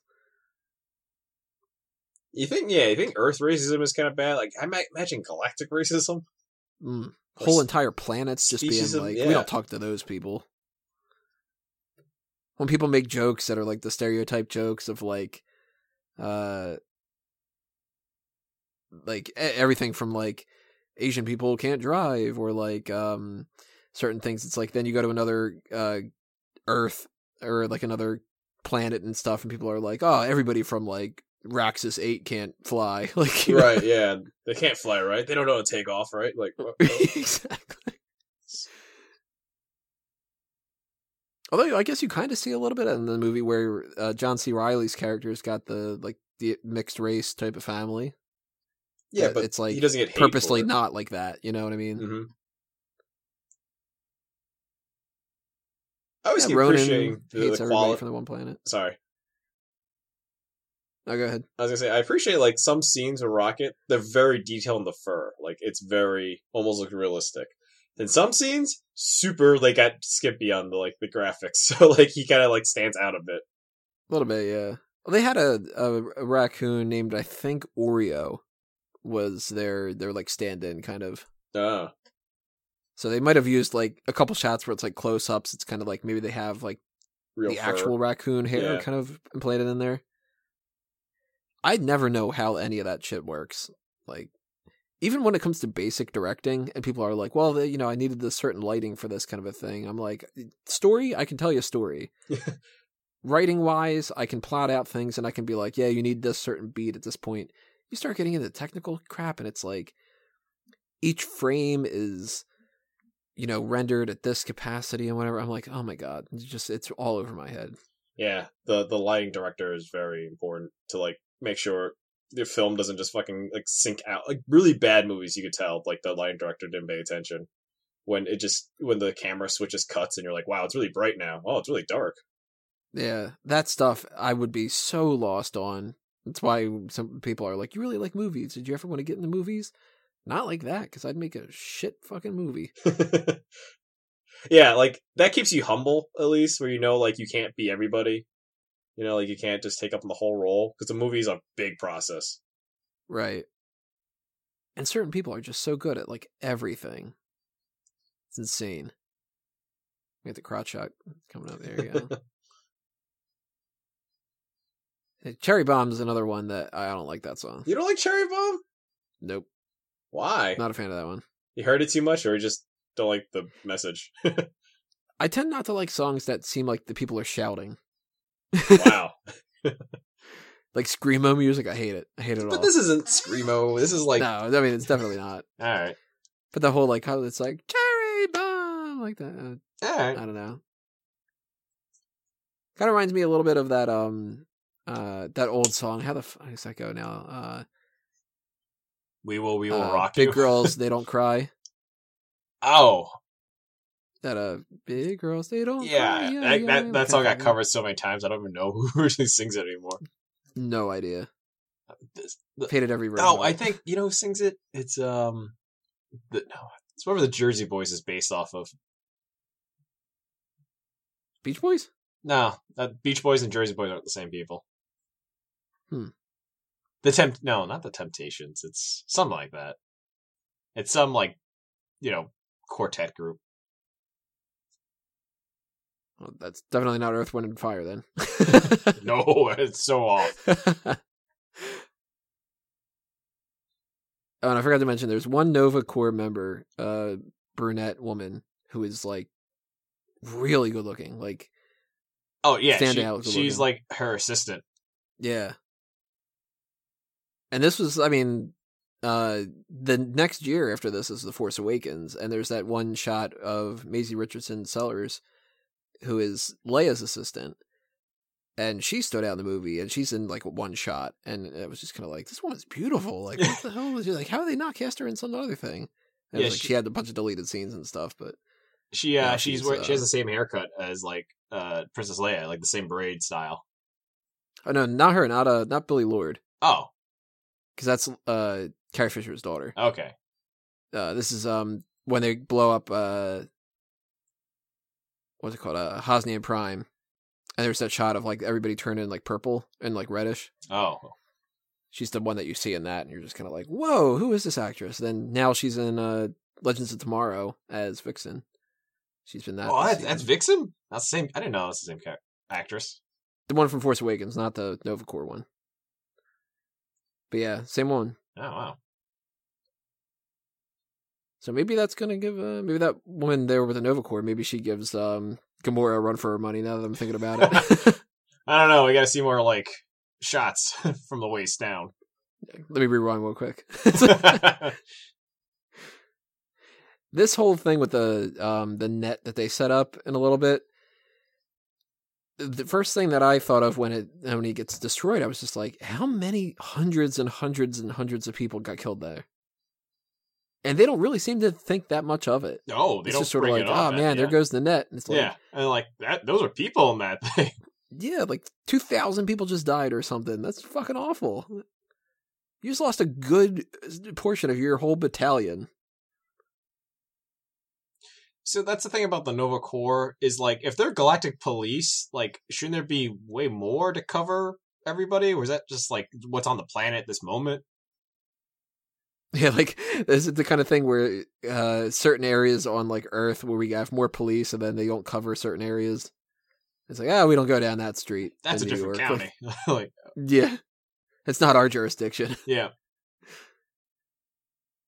We only care about Xandar. If you live that planet next to Xandar, you're out of luck. Where when they got killed, they were like, "Oh my god, we killed Lee Pace," and it was like, "Wait, it isn't Lee Pace. It's Peter Serafinowicz." And they're like, "I don't care." We've got our quota. John C. Reilly's still fine. Glenn Close is still fine. Burnett's still fine. We're good.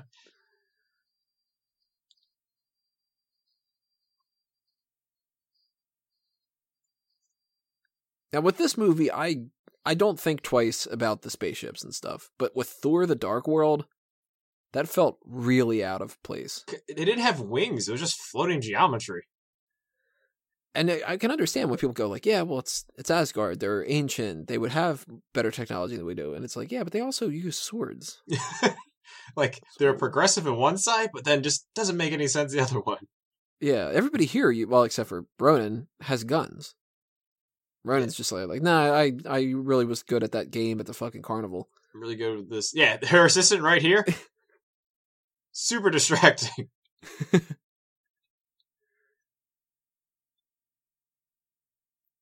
Yeah, Ronan's hammer, it looks something that I could buy in a store, like a specialty store here, like someone who can craft like custom weapons. It's not too spacey futuristic, like there's nothing blinking on it. That whole movie's just kind of, I mean, I thought that I would hate Guardians of the Galaxy when I went into this movie. I was like, this is going to be stupid. And it was great. And I thought that I would love Thor: The Dark World. Probably my least favorite. I don't mind Thor: Dark World. It's not a movie I always want to throw on, but I appreciate it. I also rented it, so I thought my rental was amazing. See, I watch these all opening night theaters. So it's $18 that I spent basically each time.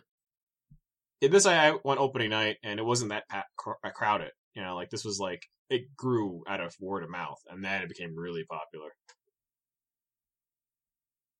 Usually with these movies, with opening night, when I'm seeing it, you know, so you can overhear a lot of people when you're in the movies, no matter what and stuff, and a lot of people are like, you know, hey, do you think that like Red Skull's going to be in this movie for like a Captain America thing and stuff? But then with this, it's like nobody knew what the hell to do. Yeah. And they're all just sort of like, well, if it was Spider-Man, I'd know what was going on. And if it was even Thor at this point, people started to kind of know a little bit more about Thor. But you tell people that there's going to be a scene in this where they're all going to be looking at a bunch of Firefly-looking things that came out of a tree.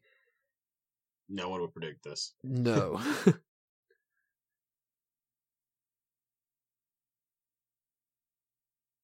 This whole soundtrack, though, is one of the best themes of the movie. Groot Spores, I think it's what it's called.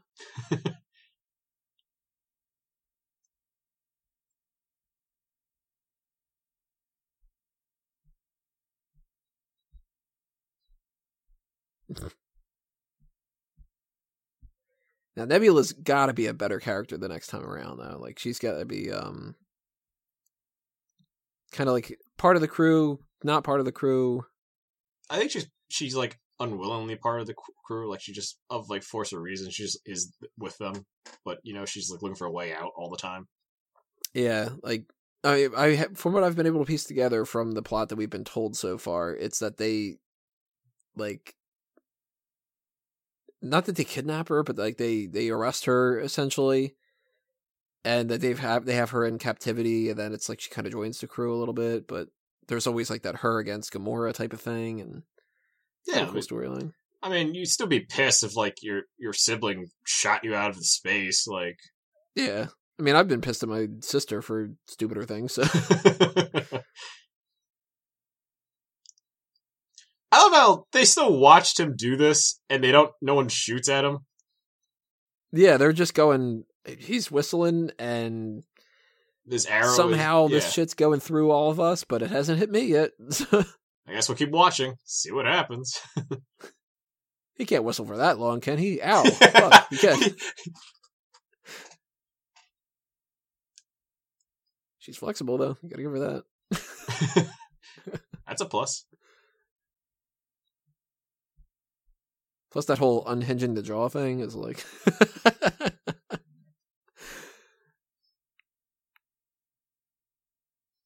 I think you're just telling me you're just really into like bald chicks who can dislocate their jaw. I think that's your thing now. At least one of them. I don't want to get a whole bunch of messages from people watching this that are like, I'm bald, I'm whatever. Be like, yeah. You want me to watch me unhinge? Like, oh, man. Yeah.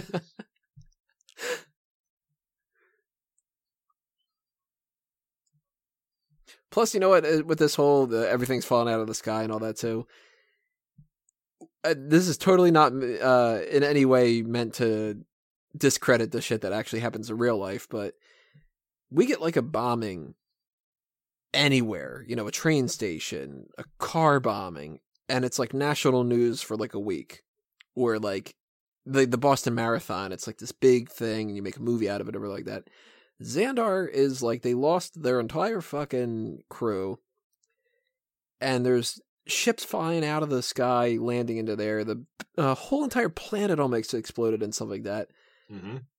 And it's like, and it's just sort of like, oh man, that was a rough Tuesday. They repair real fast, like right at the end. Another thing is, that's it's one also criticism of superhero enemies, movies that never does that. Oh, you know what? To be fair, they refer to the incident with New York all the time, so they've kept that going. That they did a good job with that. But you never hear anything about the Thor: The Dark World stuff. Well, because that was in London, and they got over. I think Marvel just knew Thor: The Dark World didn't make all the money, so they don't try like we don't care if it happened in Britain. You know?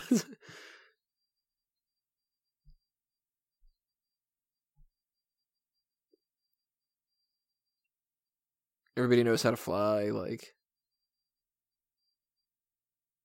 you got to assume with anything like Star Trek, Star Wars, the different planets with Guardians of the Galaxy, that it must be like as easy as like driving a car, kind of, to fly.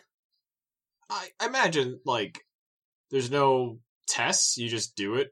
Like you just get better at it by practicing, I guess.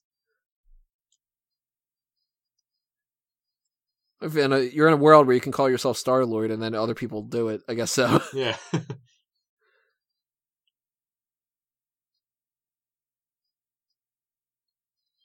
And they like, you don't see many people kill other people in the MCU.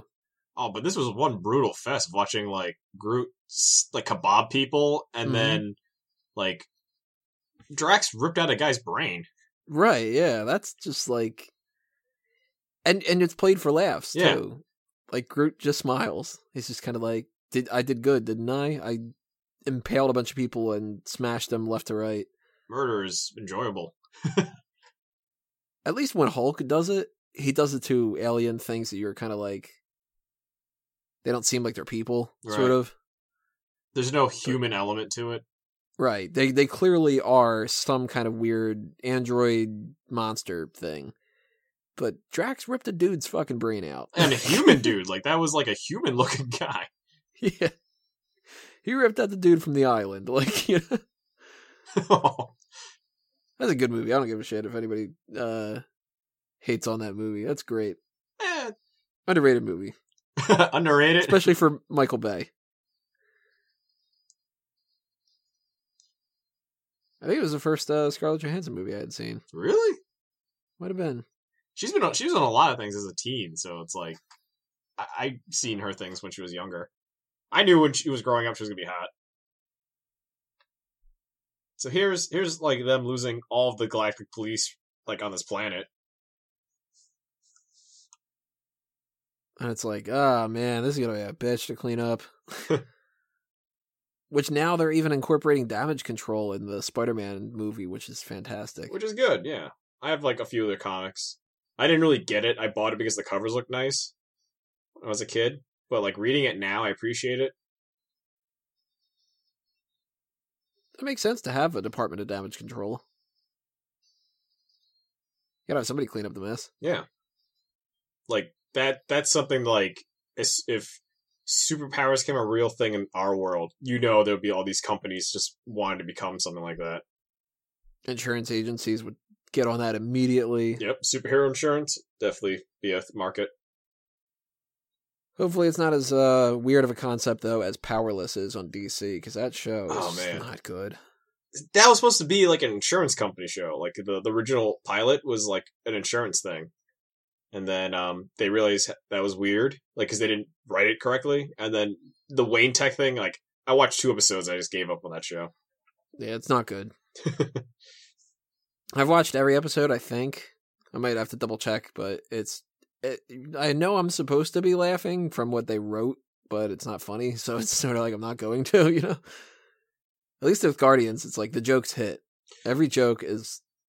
It might not be the funniest thing in the world, but I mean, this whole thing with the building up the idea of this rocket that's going to explode them and then it just doesn't work. It's like, yeah, it's kind of funny. Like, that's their big, you know, we got this whole setup. It's kind of like the what was it? The ex-wife in Iron Man 2.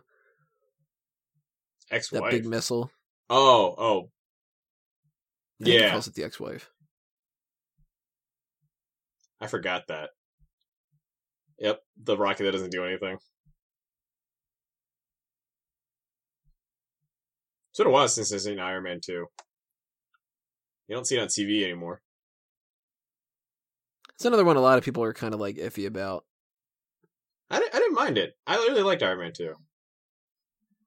On its own, it's totally not as good of a movie as like Iron Man 1 or Guardians of the Galaxy is or whatever, but they needed that type of movie to bridge the gap. Mm-hmm.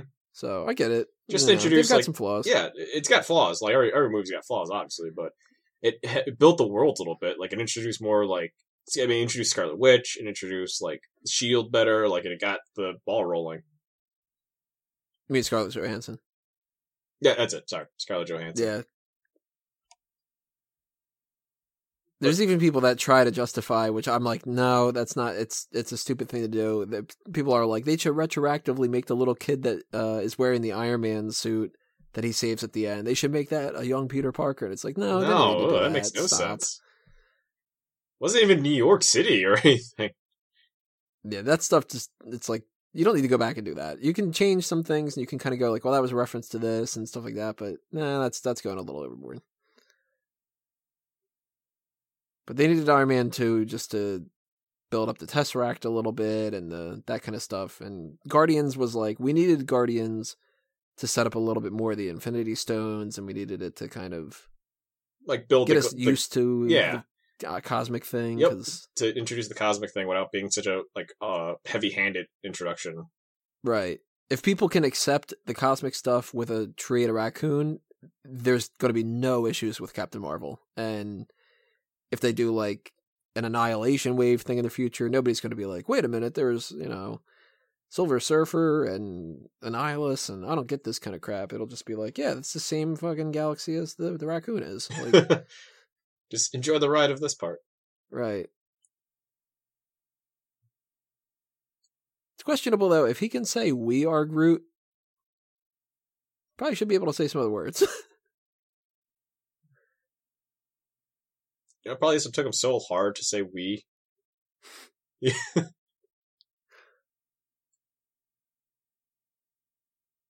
He's like in overclock mode, just. And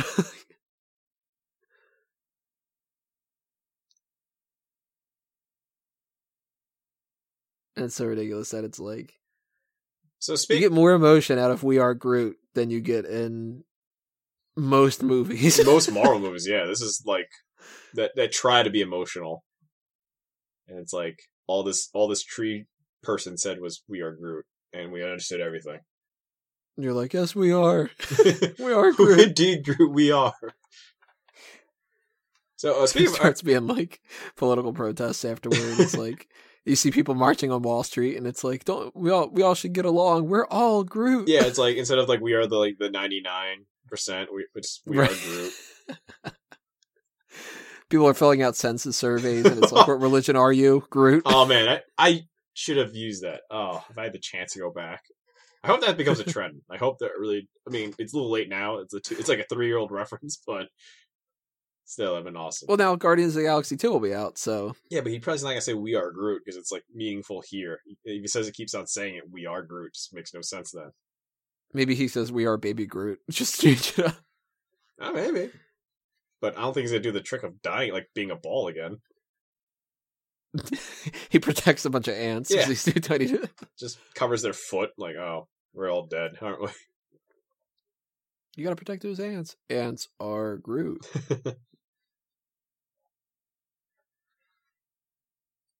Now, I never thought that they actually were going to be, like, killing Groot, because I figured if he can grow and all that kind of stuff, he'll be fine, but that's also a byproduct of being, like, this cynical dude who's watched too many fucking movies, you know? You just want to see, like, a main character die in a Marvel movie like this?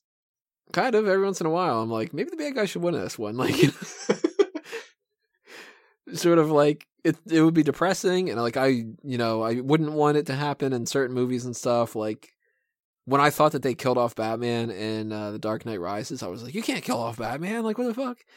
But every so often, I'll come across a movie, and it's like, kind of wish that it would have just been like everybody dies at the end except for the bad guy gets away, and then you see something like No Country for Old Men, and they do that, and then you're like, it's meaningful. I don't know how to feel about this. Like, it's a different feeling, you know. It's not following the formula, and I appreciate movies like that.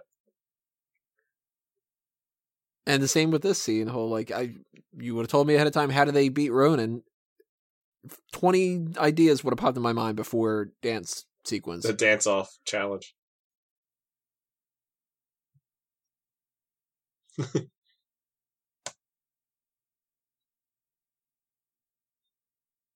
So I like how the hammer still is weak to real bullets and like real weapons. Yeah, if this dude wasn't so adamant about using that hammer. He pops up in like a scene in Thor Ragnarok where Thor's lost the hammer and he's like, I don't know how to do this. And then he pops up and he's like, trust me, the hammers aren't worth it. Like,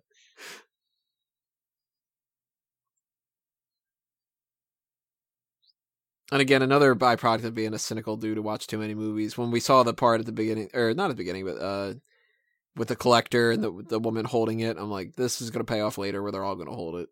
They're gonna do they're a team, and the holding hands thing, right? Where I'm like, I don't know how this works, but it's like they're just holding hands and calming the stone.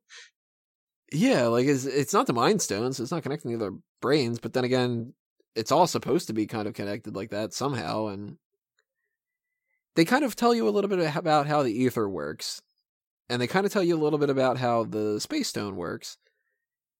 Time, of course, it's just like, here's time. You know how clocks work and shit. Yeah. The Power Stone. You've had a VCR once. Yeah, right. You have a fast forward button. It's cool. The Power Stone, though, it's just like, what do you mean? It's just lots of power. Is it just pure energy? Like, you just get the power of Prince. It's just it was Purple Rain over here. Well, the weird thing is, what's stopping Ronan from grabbing it their hand just too? Joining in on this like circle? Like, they're like, you're not our friend. Yeah, like like, couldn't anyone from the crowd just come up and grab them and just join the power? Yeah, I guess so.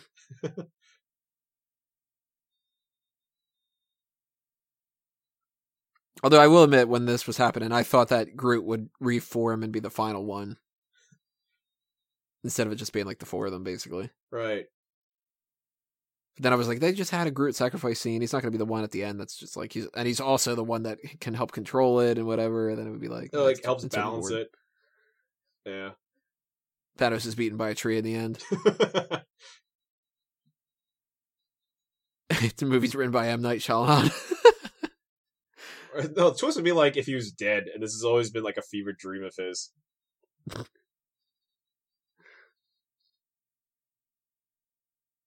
So another thing that happens with these Marvel movies is they don't kill off villains a lot. And even though Ronan explodes there, I mean, we got Red Skull transporting into some other kind of realm. Which I wish they address. I really hope they address that.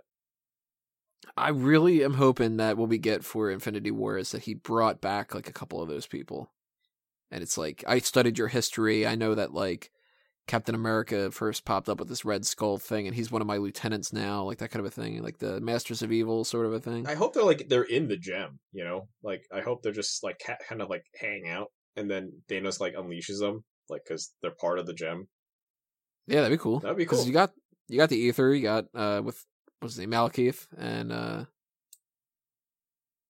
guess you kind of have, you might not have what's his face from Doctor Strange in the mix, but no. Well, unless Ultron a little bit with the Mind Gem, like, yeah, I could see that.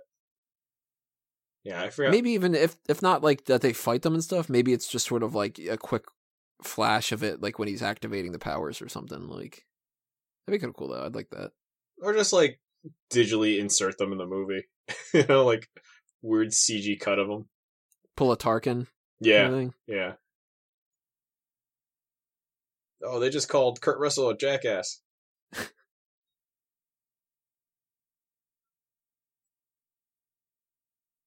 Also, Chris Pratt with like curly hair is weird. Even though that's like his natural hair, it's like curly. Yeah, he like didn't put anti-frizz in it or something.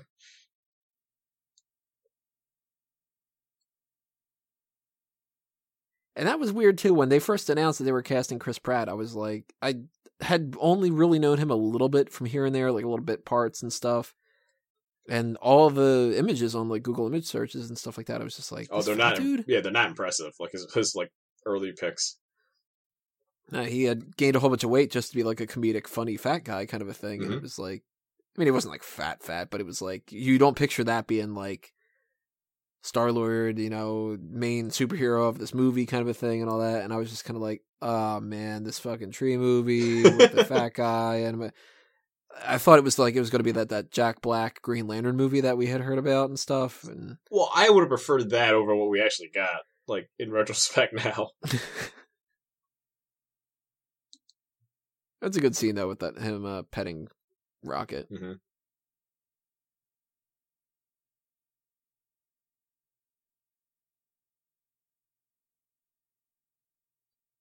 Everybody, all the speculation about what Quill is, and like what does this mean? Is he part Oh, another distractingly hot like assistant right next to Glenn Close. the blonde one? Yep. Yeah.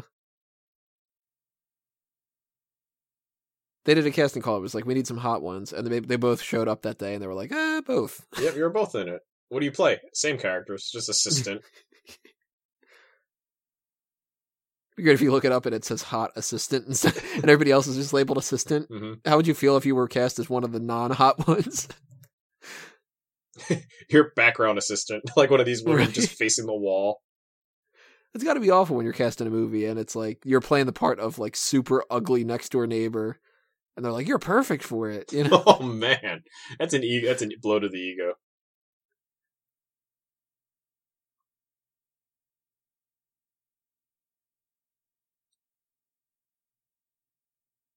I like Gamora's outfit. It's like business ready, but it's also like ready for battle. Like it's confusing.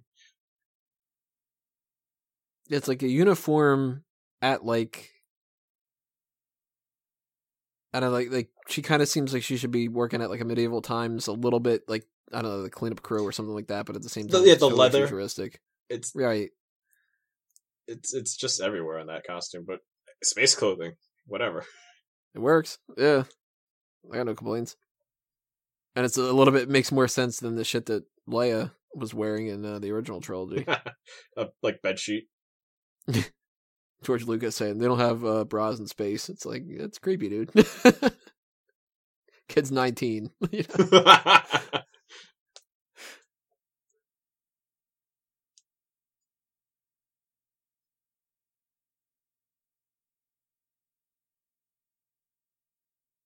I don't think John C. Reilly is in the new movie. Well, on the movie takes place on this planet anymore, so you don't always have to have John C. Reilly, but That's true. it'd be nice if it's a callback if he's in it.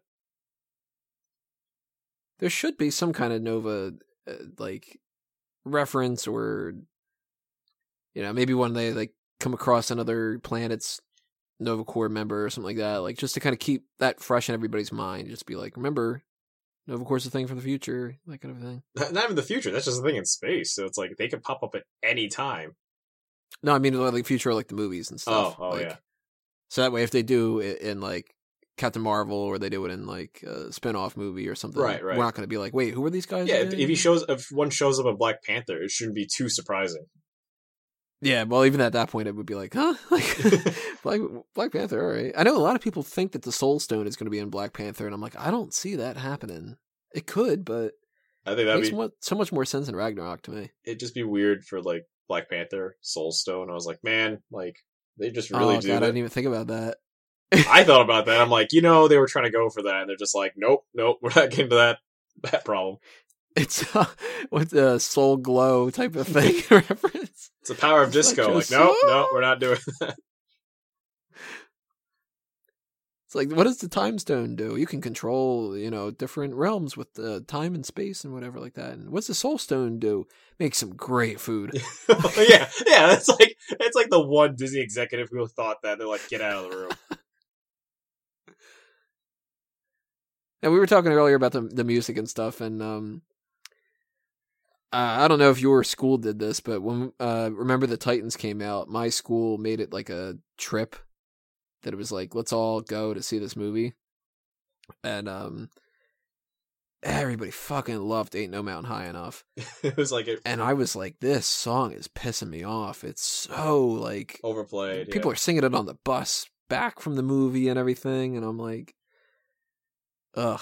And then when this movie came out, and just the shot from about a minute ago of like the beginning of it with Peter like all upset and stuff, I was kind of like, oh crap, I like the song now. Like it goes through a bunch of renewals. It also this is like not as overplayed.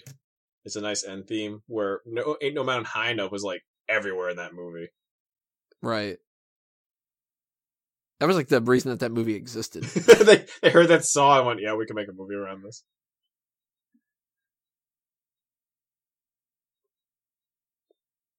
I mean, I know that the same people that do that didn't do the Big Girls Don't Cry.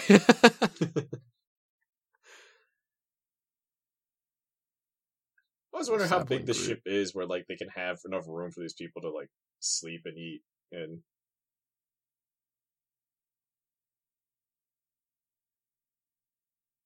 It's definitely nowhere near as big as the Ravager one. right, It seems.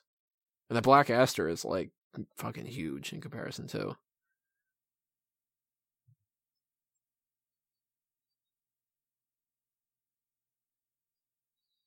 But it does have enough room for Barit to be stashed in the bottom part.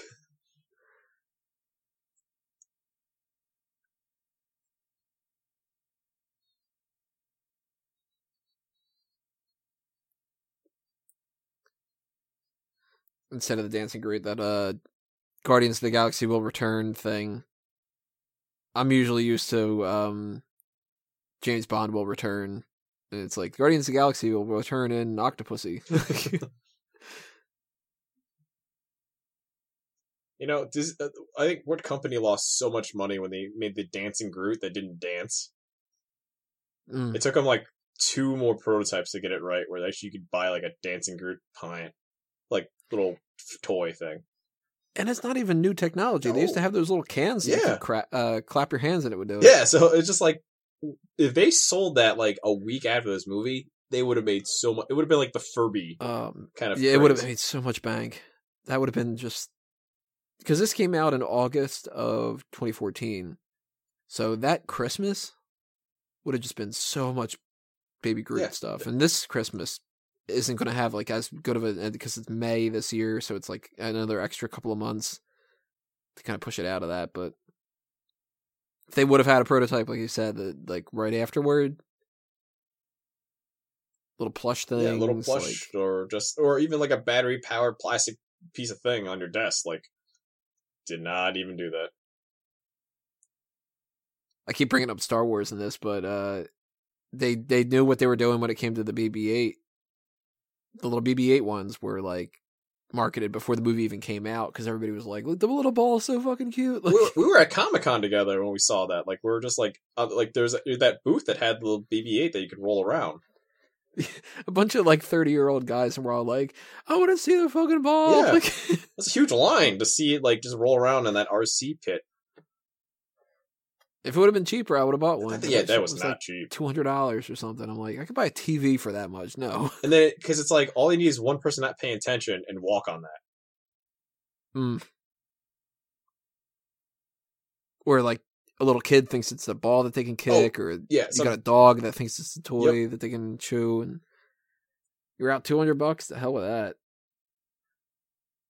like yeah, like if made like a cheap version, it was like 30 maybe, but I guess it's really complicated to get like the top of BB-8's head like always perfect while it's moving.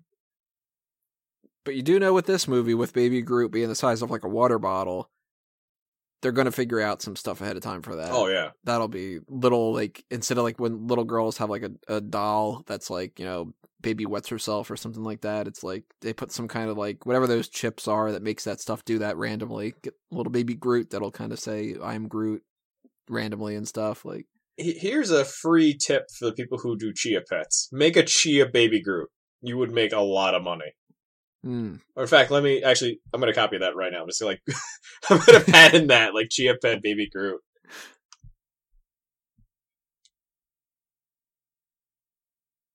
It's not like you could do it with any of the other movies. You can't have like Chia Hulk. Yeah. You know? Like, how many movies have a talking plant?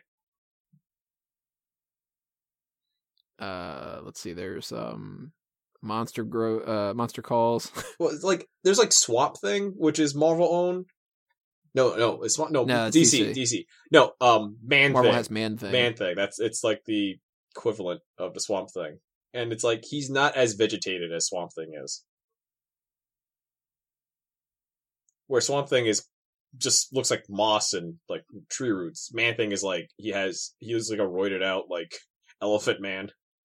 Yeah, he's like mini Cthulhu or something. Yeah, so he's not as vegetated. Like he has no vines, but No, but I don't think anybody with even a Swamp Thing is going to be like, "Oh, that's so cute." Like, yeah. you know? I want that Look dancing. Look at cute little Alec.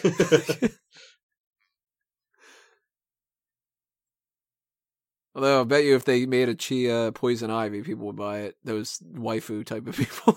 That would be disturbing, though. Just like she's kind of like bland without any like growth, but the moment like I don't know, month 1, she finally has some vegetation on it. It's like, yeah, that's my shit.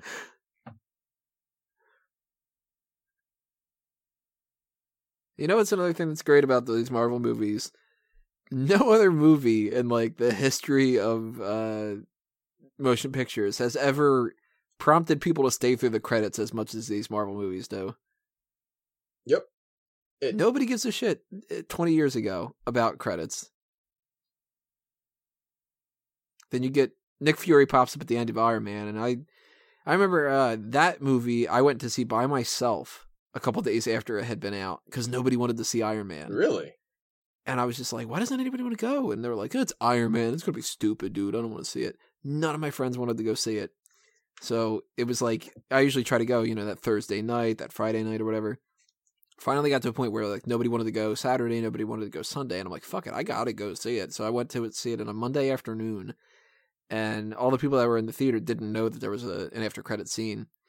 And they're all getting up. And I was just like, hold on, there's another scene at the end. And people are like, what do you mean there's a scene at the end? And I'm like, you don't know that they do that in certain movies and stuff? And then it was like, now it's not only a scene like that, but mid-credit scenes, and supposedly there's 5 for Guardians of the Galaxy Volume 2. But then it's like, then that's too much. That's not a mid-credit scene. That's just like part of the movie.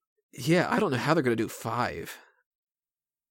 I guess it might, like, maybe they are structuring the credits in a weird way or something, like, where they're going to do, like, here's all the visual effects, and then it'll be like, here's a scene, and then here's all the music, and then here's a scene or something like that, but or maybe it's like they cut to black and then they kind of go to another scene anyway or something, like just to kind of like, we filmed a whole bunch of this stuff and we want to show it to you anyway or something, but I don't know, it's weird.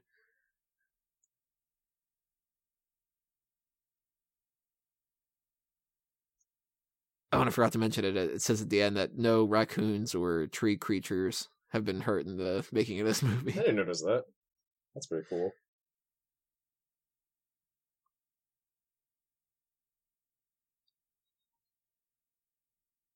You get Howard the fucking Duck.